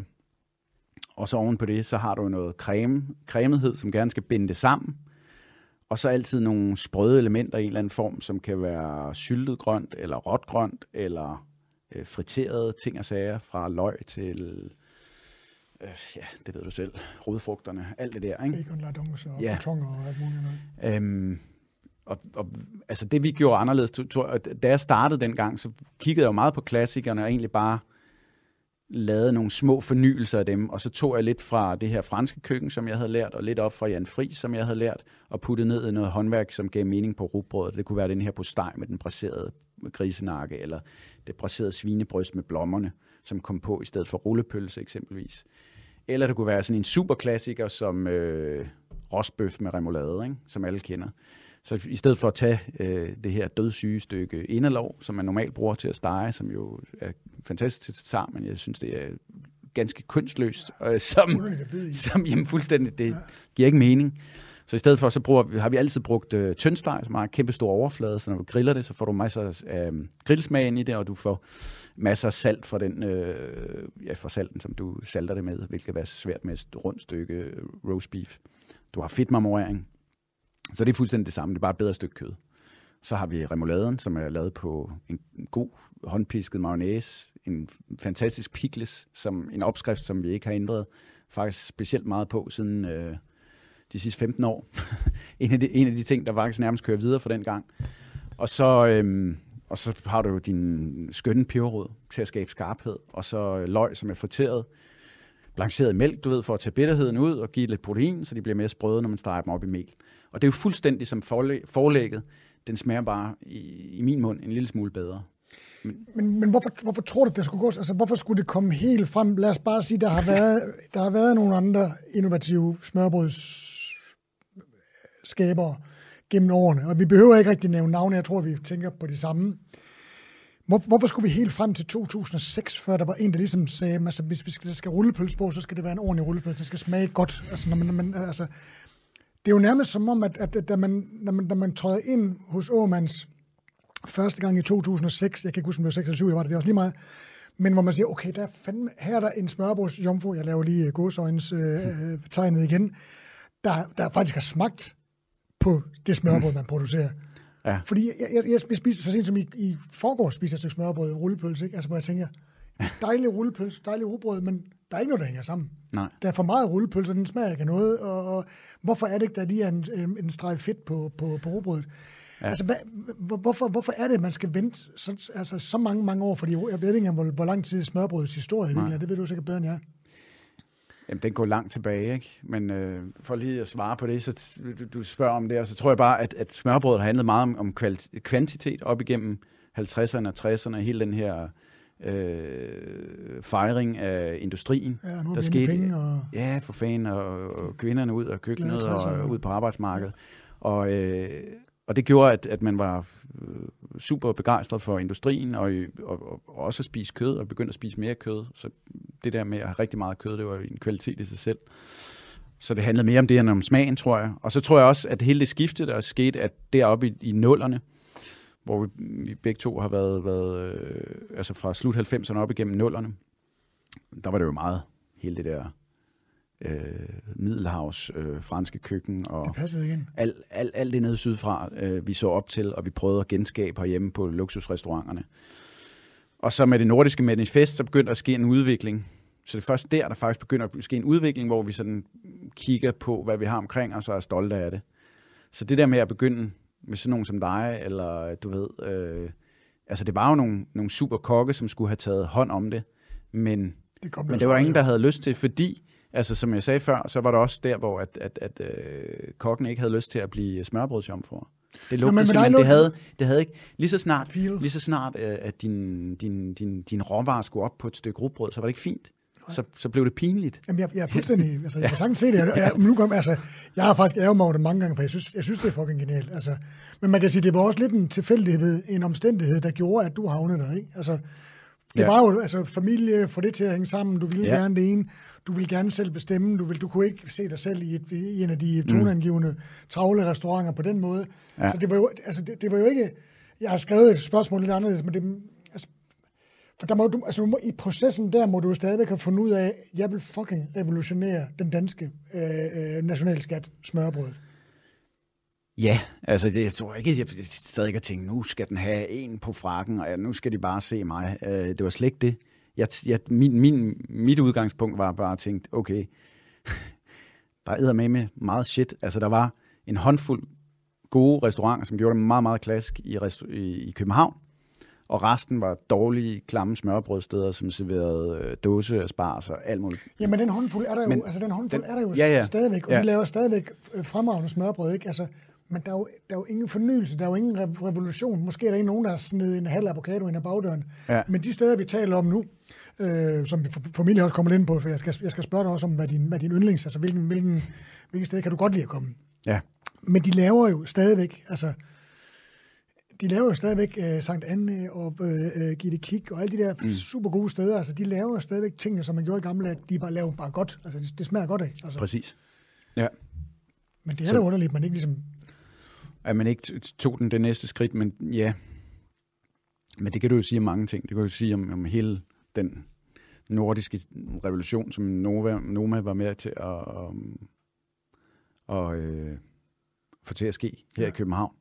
Altså, hvad var der før det? Der var jo relativt få gode spisesteder. Og der var hele mellemklassen af restauranter, var der jo ikke. Der var jo ingen, altså... Jeg kan da også huske, efter jeg åbnede, altså hele den her bistrobølge, hele den her bølge af rigtig gode mellemklasse-restauranter, som laver virkelig høj kvalitet til ufattelig få penge, synes jeg, her i København. Altså, den er jo også ekstremt ny. Den er jo ikke mere end 10 år gammel eller sådan noget. Og der var jo nærmest, da jeg åbnede, der var ingen nordisk, der var ikke nogen, der sådan excellerede i sådan et dansk inspireret køkken der i 05-06. Der var næsten, der var nogle, de mellemklasse restauranter, der var, det var noget fransk noget. Ja. Altså.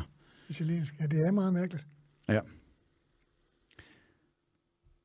Ja, jamen der er jo 1000 ting, vi kan nå at snakke om nu. Jamen, men lad os lige prøve at snakke om det der smørbrød, som vi jo begge to har givet udtryk for, og vi har undret os over, hvorfor det er, altså det der med, hvorfor skulle det være så højt belagt? Altså, hvorfor skulle man læse så meget dårlig mad ovenpå et stykke dårligt rugbrød? Altså, når læs kunne være mor, ikke? Altså, det er det, der er underligt. Så har dit udgangspunkt været, at du må have haft nogle rigtig dårlige oplevelser med smørbrød, tænker jeg, ligesom de fleste har haft. Kan du nævne, hvad er det dårligste stykke smørbrød? Du behøver ikke nævne stedet, og det er ikke det der program går ud på. Hvad er det dårligste stykke smørbrød, du har sagt? Altså, hvad er det, der sker på den her tallerken? Jamen, det er jo, når det er det, så er det jo bare, så er det jo sådan noget, som noget for nogle spande, som der bare er slasket sammen med et eller andet færdig skiveskåret discount-rugbrød og nogle drivsalatsblade. Altså, jeg kan ikke huske specifikt, men jeg har fået det. Det er gerne sådan noget, der har været serveret for mig i en eller anden sammenhæng. Og hvad det jeg kan ikke rigtig adskille de oplevelser fra hinanden, for de smelter jo sammen, fordi og smørbrødsoplevelser kommer fra de samme spande. Ja, det gør de smager jo meget ens. Tonløse, generiske. Fuldstændig æg på stang. Sådan noget der. Ikke? Æggestok, ja. Eller æggestok. Findes det stadigvæk? Det ved jeg sgu ikke. Nej, det er ikke. Jeg har ikke tjekket Inko, må jeg sige. Så lad mig spørge, altså hvad har du nogen, altså jeg fornemmer, når jeg sætter mig ned og spiser hos dig, så fornemmer jeg jo tydeligt, at du er din egen helt inden for dit fag. Men har du nogle helte, har du nogle mentorer, har du nogen, du sådan ser op til af dine kolleger? Hvor kan du godt selv lige gå hen og spise smørbrød? Det er et farligt spørgsmål. Nej, men jeg har været... det sjove er jo i smørbrødsbranchen, og madanmelderne kan også godt lide at tale os lidt op imod hinanden. Det er ligesom om, at hver gang der er den seneste smørbrødsanmeldelse, så skal det ligesom være Københavns bedste smørbrød, eller dem, der laver det bedste, og der er altid en, der er på to. Man kan sige, der er en innovativ lige retning, præcis, og jeg synes... Og så er der en meget klassisk... Ja, så er der også noget midt imellem, synes jeg. Altså, der er faktisk ved at komme flere grene, og jeg synes, det er helt fantastisk, hvad der er sket. Altså, fordi lige nu, så tror jeg, der er 10-15 ekstremt gode smørbrødsteder bare i København alene. Og i Aarhus selv Vasim har jo kastet sig frådende over og lave virkelig helt skarpt. Hvis jeg nogensinde skulle lave en operation igen, så bliver jeg 100% smørbrød. Det er helt takket være dig, kan man sige. Men Schønemann kan jeg godt lide at komme ned på, når jeg skal have noget af det rigtig gode klassiske. Jeg synes, de er virkelig fine til at ramme smagsbalancen. Jamen, det er stadigvæk godt. Jamen, jeg kom der rigtig meget i gamle dage. Det er formentlig stadigvæk godt. Det var virkelig, virkelig godt. Så ligger lige i havsepladsen. Ligger faktisk lige nede bag med mig selv. De nye ejere er gået helt stille med døren. Det kan jeg godt forstå, fordi det har jo haft noget, og de har passet utroligt. Du kan ikke mærke, hvad hedder sådan noget? Godt ved, hvad skal skiftet. Ja. Men ellers er det jo... Men kan du godt lide den, synes du det er sjovest at gå efter den innovative, der måske ligger lidt mere op ad din egen vej, eller kan du også godt lide at sige, nu går jeg hen og får det er jo skide bange for, hvis jeg tager ned til jeg har jo været nede og spise ved Magnus på Selma, som min tidligere køkkenchef på etablissementet, som jeg laver fremragende innovativt smørbrød. Problemet er også bare, at jeg er bange for at komme de steder, fordi man bliver lidt, bliver man betragtet som spion, eller eller hvis jeg har været der, og så kommer til at servere noget med ind til på min restaurant, vil det så blive betragtet som, at jeg kopierer dem, eller du ved. Det er lidt paranoid. Det kan godt være, men sådan, ja. Men jeg har jo ikke nogen problem med at gå ud og spise hos mine Michelin-stjerne-kollegaer i gamle dage, altså. Nej. Så man skal jo helst blive inspireret og sige, okay, fandens også, hvorfor var det ikke mig, der lavede det stykke der? Ja, det er rigtigt. Men der er også noget med tiden. Så,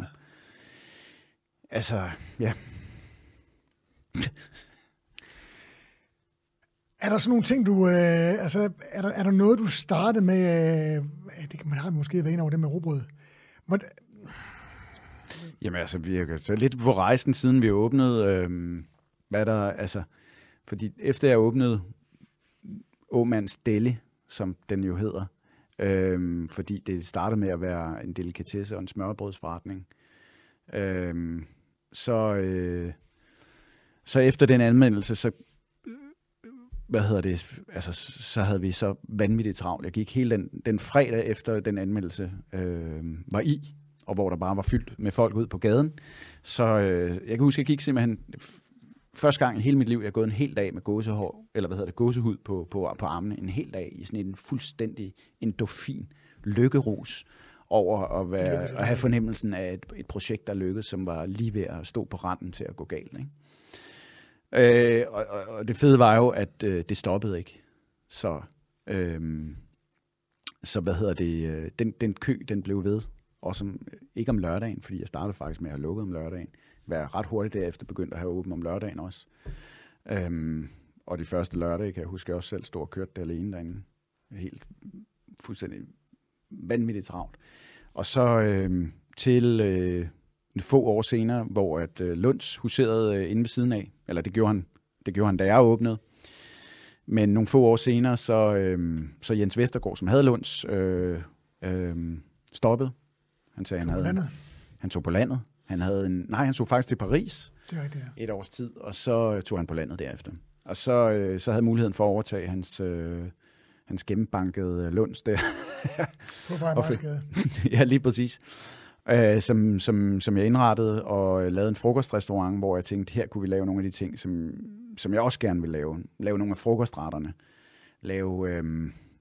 Lave sådan lidt en bistro-version over nogle danske klassikere, uden det blev sådan et eller andet fortærsket mormorkøkken. Ja. Så hvor der var lidt mere sådan frie tøjler om aftenen, i forhold til at lave nogle menuer, som var sådan meget råvareorienteret, mere end det var sådan et eller andet klassisk dansk køkken, det skulle ramme, så var det selvfølgelig helt overvejende smørbrød til frokost, og så nogle frokostklassikere.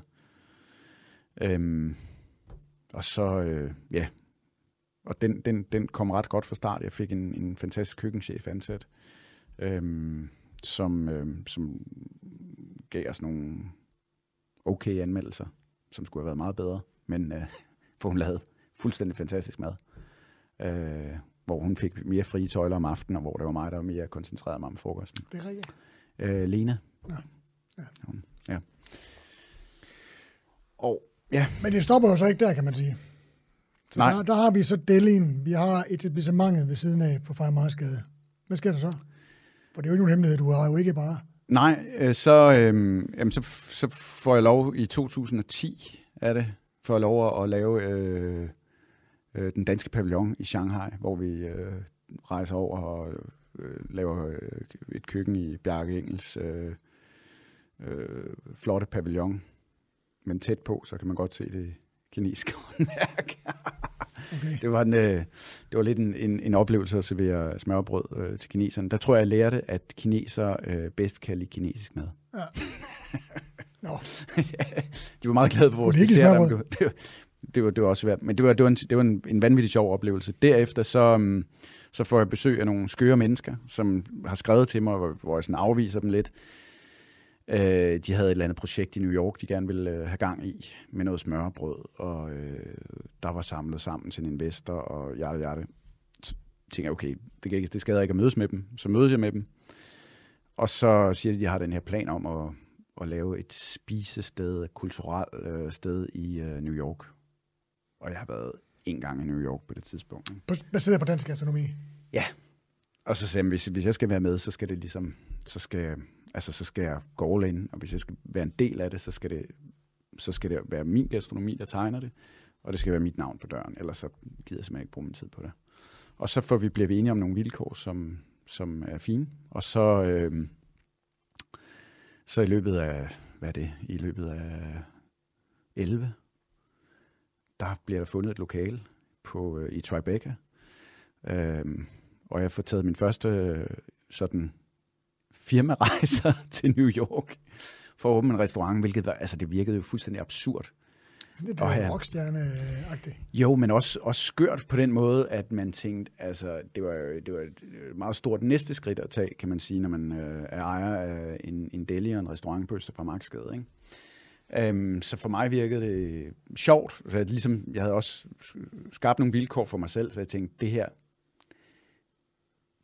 kan overvejende godt gå galt, men nu kaster jeg mig ud i det, fordi det er simpelthen det er for sjovt at sige nej til, ikke?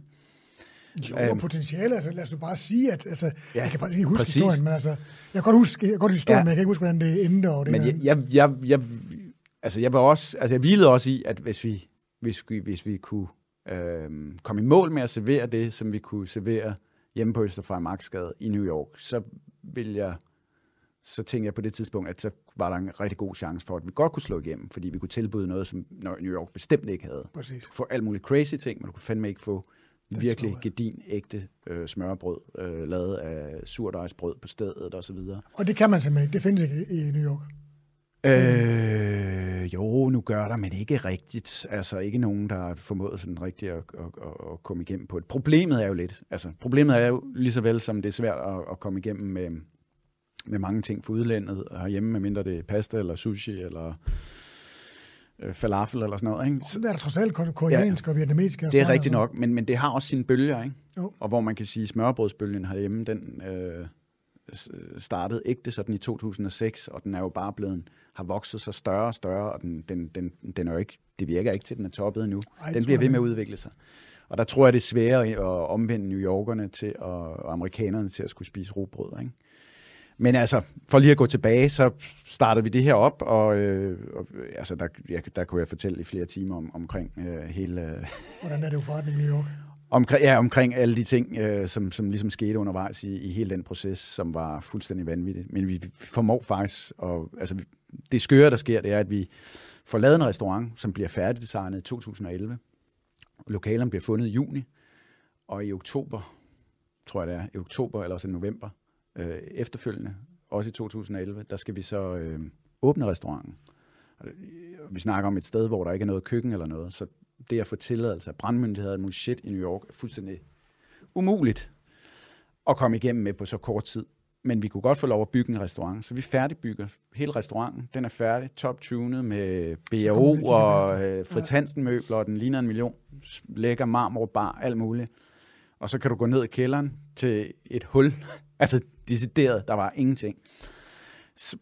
Grunden til, at vi gerne ville det her, det var fordi, at vi havde en masse events, som ligesom skete omkring den her dato i oktober, så vi blev nødt til at lave en pre-opening af restauranten der.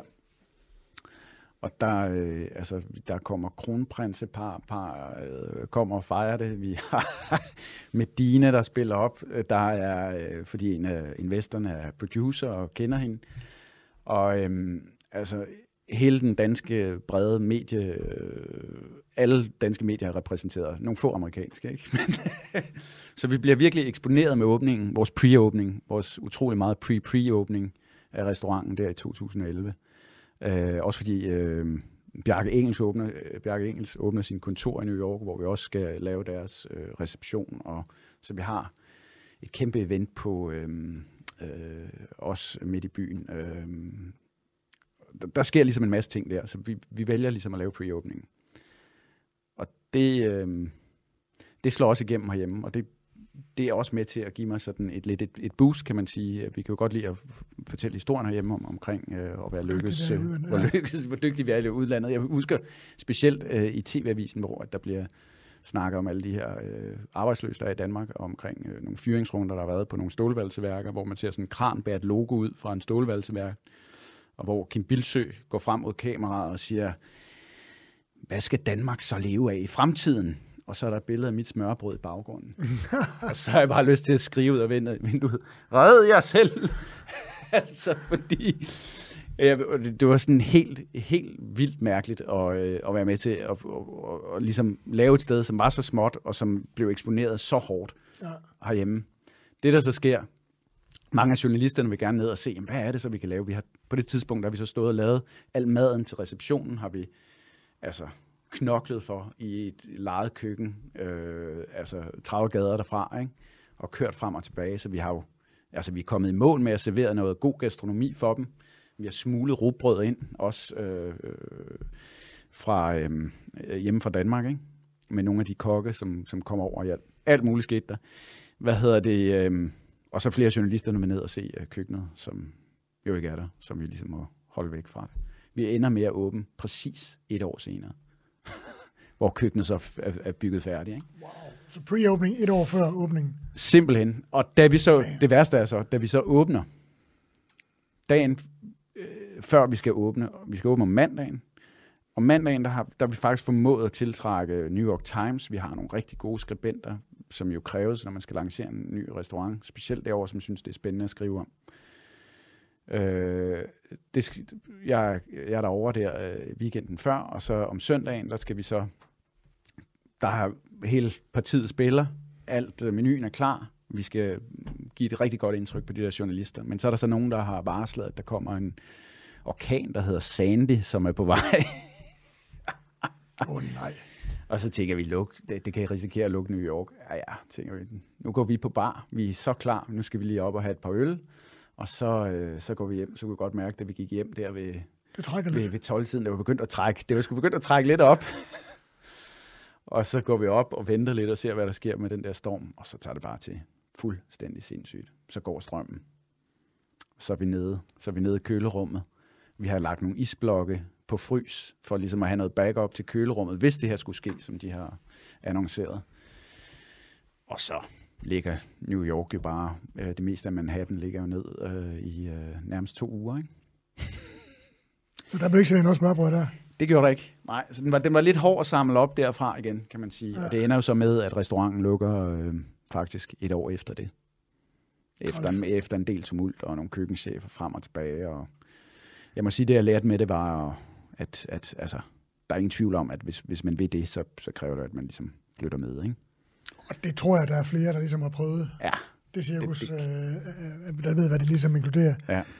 Adam, tiden den er svær ved at... Altså, den er simpelthen ved at... Den er ved at rende ud, simpelthen. Ja. Men vi kan faktisk godt tænke mig lige, og... vi er simpelthen nødt til at gøre din portefølje færdig. Du kommer tilbage. Godt. Det er jo for din virksomhed. Nu har vi været i gang med at snakke om den. Yes. Tilbage efter New York, så... hvad sker der? Så er vi i 2012-13 stykker. Så på det tidspunkt, der har vi også åbnet i Lufthavn. Nej, det har vi faktisk ikke. Tilbage i 2013, tror jeg det er, så er jeg begyndt at arbejde mig længere væk fra køkkenet, og sidder og laver meget administrativt arbejde, og er rimelig træt af det. Min højre hånd, Peter, på det tidspunkt, uddannet fra CBS, langt bedre til det administrative, end jeg er. Jeg sad egentlig og ventede på muligheden for at give ham nøglerne til kontoret, så jeg kunne slippe for det at komme tilbage til det, jeg synes allermest om, at arbejde med køkken eller formidling. Og så får jeg en invitation fra DR til at komme ind på noget casting på noget tv-program, og ender med at lave madmagasinet for DR. Og det giver mig så økonomiske muskler til at kunne aflevere nøglerne til Peter, som blev direktør der. Og så laver jeg madmagasinet i 4 år. 4 år? Wow. 4 år, samtidig med, at vi åbner... Nogle år, det er jo så også 4. Det står der her. Vi åbner, det bliver så et deltidsjob, kan man sige, men da Peter har styr på administrationen, så kan jeg ved siden af lave det, jeg synes allermest om, det er at udvikle menuer og... Som han så bærer videre og ligesom får funderet forretningen på. Ja, simpelthen. Alle de fejl, jeg har lavet, dem får han filet til og gjort op med. Kommercialiseret. Simpelthen. Og jeg kan bruge min tid på det, jeg synes er sjovt. Gav det meget på publikumsiden? Altså gav det mange gæster, at du var tv-kok? Eller det var du jo ikke rigtigt, men det var du lidt alligevel. Det er svært at sige. Jamen det tror jeg jo. Det gør det jo altid. Altså det ved vi jo. Vi ved jo, at altså, du kan stå i et hjørne ude i Nordvest og lave noget af Københavns allerbedste mad. Men hvis ingen ved, du er der, så er det lige meget. Så er det lige meget, ikke? Ja. Altså, så det jo, er jo men sådan... du havde jo etableret dig. Du var jo et hot navn på scenen, ikke? Altså, ellers har du formentlig heller ikke ud over dit vindende væsen, har du ikke fået et tv-program at gå ud fra. Altså. Nej. Men det selvfølgelig giver det noget ekstra at være på landsdækkende tv, det er der ingen tvivl om. Og jeg fik lov der at formidle noget, altså det jeg synes er skide spændende, dansk madkultur og vores tilgang til den, og hvordan industrien ligesom behandler de fødevarer, vi spiser. Så det var, jeg var på den gang, der var der masser af virkelig gode kurser på DR, hvor jeg nærmest også fik sådan en indvideruddannelse, som jeg har brugt siden også, ikke? I formidling, men sammen med Peter, for lige at blive i Åmandsbordet, så fik vi åbnet et sted i lufthavnen samtidig med, og så har jeg i mange år, så havde jeg lavet lidt frokostordning til en stor kapitalfond, som var villig til at betale ordentlige penge for en god frokost. Og så tænkte vi, det var da sjovt at bygge på, og hvis man virkelig skal rykke ved folks madkultur, så er det, hvis du kan få lov at lave mad til dem hver eneste dag. Ja. Og lave 30% af den mad, de spiser. Så tænkte det var fandme, nu laver vi den der frokostordning, og kantine, hvor de skal udfordres med tunge, med indmad, med ged, med alt muligt. Og der skal jeg love dig for, at vi fik... Dem, jeg oplevede den største opponering imod hjerter i flødesovs, det var faktisk unge firmaer, unge tøjfirmaer, designer og sådan noget, de kunne slet ikke have det. De sagde op med det samme. Tunge. Altså, der lærte jeg bare, at det der, det er nemmere at slippe afsted med på restauranter, hvor du er nede og formidle direkte ved bordet, ikke? Men altså, så vi åbnede ude på Refshaleøen, kantine og eventsted, som nu laver mad til 800 mennesker hver dag. Og vi har omlagt det hele til økologi nu, ikke? Ja. Og så var tanken derfra, det var tilbage i 15, så er der ligesom, når man stod der, og jeg havde en deli, som stadig laver fantastisk takeaway smørbrød, mestendels. En lille frokostrestaurant, som kørte rigtig godt for fulde huse, og ligesom kunne fornemme, at den kunne trække meget mere, og den også havde en lidt svær placering, hvor man kan sige, at vi havde mange gæster, der kom ind fra midten af København, advokater og den slags, som søgte ud til os, kørte simpelthen tog en taxa, selvom der lå flere fine frokoststeder inde i byen. Så tænkte jeg, okay, og på det tidspunkt var der så også begyndt at åbne et par af de andre smørbrødsteder, hvor jeg tænkte, okay, det bliver nok ikke ved det her. Så tænkte jeg, hvis vi skal, det kunne være skide sjovt at skabe det der flagskib, hvor vi ligesom, som vi også bruger som et udviklingssted til for resten af Åmands, hvor vi har ressourcerne og kræfterne til at kunne lave det, jeg synes er det bedste smørbrød. Og at noget af den udvikling ligesom kan drysse ned på resten. Så det var ligesom at skabe det her flagskib. Det var det, der var drømmen. Det var faktisk det, der stod på hele min to-do-liste. Eller plan. Og så kom vi i 20'erne. Så fik jeg igennem, Torben Olsen. Så fik jeg et lokale på hånden, som han ikke vil røre ved. Det fandt jeg så ud af, hvorfor. Der var et undskyld Torben, der var et, sikkerhedsrum i kælderen, som gav os lidt benspænd, kan man godt sige. Et sikkerhedsrum? Ja, simpelthen et beskyttelsesrum, som er stadigvæk fungerende offentligt beskyttelsesrum, men som vi så har bygget om til restaurant. Men hvis der skulle udbryde 3. verdenskrig, så kommer forsvaret lige med de der tonstunge derovre og lige hægter dem på, ikke? Man ser det for sig. Men så kan man altså sidde dernede og tylle snaps, og det rugbrød, der måtte være tilbage. Ja. Nå, men altså, der byggede jeg ligesom en restaurant, som jeg havde, tror jeg, drømt om gennem hele min kokkekarriere. Og det er et flot restaurant. Tak skal du have. Og jeg drømte faktisk om at lave fitnesscenter det på et tidspunkt. Er det rigtigt? Ja. Det er jo et skønt lokale. Det stod tomt i mange år. Der lige præcis. Trykkeri eller fanden, der havde været der. Ja, det var fyldt med graffiti og tis. Nå, fedt. det vil så ikke komme. Nej, udenfor på facaden, ikke? Og så så der har vi et, og den, jeg ved ikke, hvad jeg skal sige, men det kører, vi startede i 2017, og det kører helt fantastisk i dag. Og fungerer til at være moderskibet, hvorfra der drypper ting og sager ned? Hvorfra der drypper videre udvikling. Så er det der, du sidder? Er det der, du har dit virke? Jeg vil sige, min dag lever simpelthen en drøm af et liv i dag, hvor jeg tager rundt imellem restauranterne, og så fokuserer min tid på forskellige dele hen over ugen.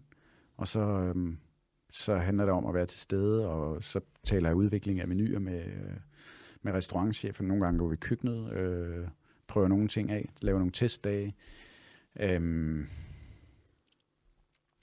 Så hvad kan man sige?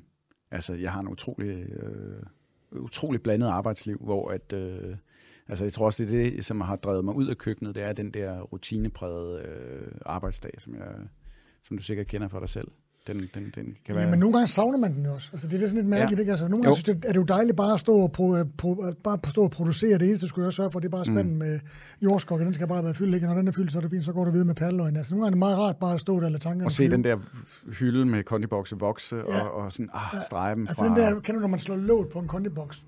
Ja. Streg på listen, over i bunken, næste. Det er utroligt befriende, ja. Ja, for du kan også se det, altså det rent fysisk manifesterer sig, det der er klude, der gør, at nu starter det hele, ikke? Altså det er jo, når man laver alle de der, fylde alle kondibøtterne og fylde gryderne, ikke? Men det kender det godt, og den har jeg også tit. Og så går jeg ind, og så tager jeg et par vagter i køkkenet. Ja. Og så går det lige noget tid, før jeg savner det igen. Sidste skud på stammen. Ja. I konglomeratet. Ja, det er... Jamen nu må du ikke få det til at lyde som sådan en kæde, fordi det vi laver er jo faktisk sådan... Altså vi har jo ikke sådan noget centralt køkken, hvor det hele drøser ud. Jeg troede faktisk, at Refshaløen var det lidt... Det var så, fordi jeg ikke vidste, altså, at vi har et bageri derude, hvor vi bager rugbrød til en del af forretningen, men restauranterne har bager deres eget rugbrød. Så jeg prøver... Fordi jeg tænker, at hvis du altså, man kunne godt tage noget af det, som jeg laver, og så lave sådan en hedgefond, kapitalfondsmodel, hvor man så laver centralkøkken og smører det hele ud, og det har aldrig været min oplevelse, at der blev noget bedre produkt ud af det. Det kunne da være en udfordring at få det til det. Ja, men man kan sige, at den stolthed, der er i, hvis du stadigvæk skal have en masse tilsmagning, og du stadigvæk skal have noget kokkefaglighed med de folk, der skal stå med det, så kan det ikke nytte noget, at de ikke selv har fingrene i de fleste af de processer, der foregår i køkkenet. Det er i hvert fald min erfaring. Nej, jeg forstår fuldstændig, hvad du mener, det er klart. Ja, altså, men jeg er jo nødt til at udfordre med det. Ja. Fordi at man kan også sige, det er jo også i de processer, at tingene bliver instabile og svære, medmindre man har nogle rigtig gode folk, man kan stole på. Ikke? Ja. Så jeg kan godt se, det er nødvendigt, men det er også et benspænd. Ja, i høj grad. Men altså det sidste, fordyrende benspænd. Ja, altså...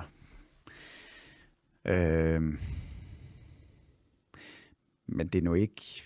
Altså man kan sige, det er noget, der fungerer godt i kulturen i vores køkkener, som det er nu. Jeg tror, at hvis vi lavede det ude et sted, og folk mistede det der med, at du har... Det kan godt være, at det er et kvalitetsprodukt, men hvis du tilbereder det et sted, og du bringer det ind i et køkken, så vil det blive sådan et fremmed element, som er sådan et præfabrikeret fremmed element. Sådan ser det lidt. Ja, men du har nok ret. Jeg synes, det er svært at få øje på nogen, der virkelig er lykkes med den model der. Ja.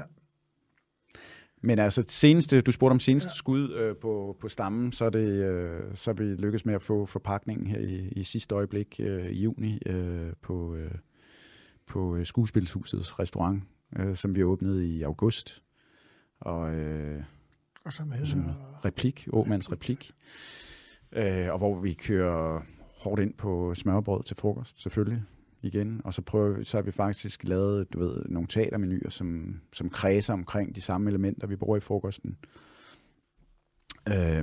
Og serverer det som sådan en, hvad skal man sige, sådan nogle småretter inden teateret. Og det er jo det virker ret godt. Det er det er fuldstændig vidunderlig udsigt med Københavns muligvis skønneste udstilling på den her smukke, gamle træbro, ikke? Jeg har tit svømmet under den. Den er virkelig fedt. Jeg elsker at være dernede. Altså. Ja, fedt. Ja. Men det er jo hele tiden været restauranten dernede at være sådan en underlig, åben cafeteria-løsning, ikke? Altså, hvor man tænker, der er jo ikke nogen, der har lyst til at sidde der. Nej, og det har heller ikke virket som om, at der var nogen, der havde lyst til, at de skulle sidde der. Så vi har ligesom overtaget og bygget om, og både lavet en indretning, som er mere indbydende, og skabt et rum i det her kæmpe rum, som foyeren jo er. Og så ligesom lavet nogle gode planter, og lavet et miljø, som er super rart at sidde i, ikke? Fået skønne dåser ind fra fangst til at køre noget skønt øl ude på terrassen og sådan noget også, ikke? Der ser du mig snart som gæst. Du skal være meget velkommen. Ja, jamen lækkert. Jeg tror, vi er ved at have opbrugt vores tid, men jeg er nødt til at spørge dig her, og du kan jo få den sidste replik i det her program, fordi jeg plejer jo at spørge mine gæster om det faktum, at kokke jo af en eller anden pudsig årsag jo meget ofte bliver taget med på råd og har en stor stemme i dagens Danmark. Du har jo du har fået talt det danske smørrebrød op. Du har talt, vi ikke snakket så meget om det, men du har haft meget stor fokus på økologi og råvarerne i dit virke. Men udover det, hvad kunne du rigtig godt tænke dig at bruge din store kokkestemme til, ligesom at få det talesat og gjort til noget, som folk tænker over og måske kan bruge til noget? Jamen, så er det i høj grad, at vi bruger meget mere tid på at lave mad derhjemme. Ikke? Altså jeg synes, samtidig med den danske madkultur, restaurationskultur og hele den her gå ud og spise-kultur er eksploderet de seneste år, så er hjemmekøkkenet også bare i frit fald. Altså folk bruger, seneste statistikker fra madkulturen er, at folk bruger 15 minutter i gennemsnit på en hverdag på at lave mad. Altså du kan jo ikke, det ved du. Du kan fandme snit hurtigt, Thomas, men du kan fandme ikke lave mad på 15 minutter, vel? Nej. Altså, du kan jo knap nok nå at varme noget op og lave en salat til. Men det burde jo være i din altså, det danskerne spiser mest til aftensmad, det er jo en rugbrødsmad. Det er rugbrød, det er rigtigt. Men jeg tror, det er ret enkelt. Jeg tror ikke, det er decideret. Jeg tror mere, det er sådan mad og genren, ikke? De kræver ikke stykker. Nej. Så, Så min drøm er, at forhåbentlig, fordi der samler sig jo så meget omkring det måltid ud over selve maden, ikke? Altså, det fokus på både sundhed og så hele klima og bæredygtighed. Ja, og kulturen i at sidde sammen. Og, altså, jeg tror bare, folk kan kigge på kurer og alt muligt shit. Jeg tror bare, hvis folk laver maden selv, så bliver det automatisk sundere mad, de spiser. Og så vil jeg ønske, folk havde... Jeg kan godt forstå, at folk ikke kan lide at lave mad, fordi hvis du ikke har værktøjerne til det, så de mentale værktøjer, og du skal stå og kigge i en opskrift, så er det jo ikke særlig sjovt at lave mad. Så min opsang, eller mit håb, er, at vi kan forsyne den næste generation med de værktøjer i skolen. Og som vi også talte om tidligere, at for fanden, altså tænk, hvis man kunne få køkkenfaget til at blive en katalysator for matematik og dansk, at man havde noget af det med. Du har jo det hele. Du kan sagtens få matematik ind i opskrifter, du kan sagtens få skrive og, hvad hedder sådan noget? Stavning. Stavning. At det ligesom manifesterer sig i måltidet.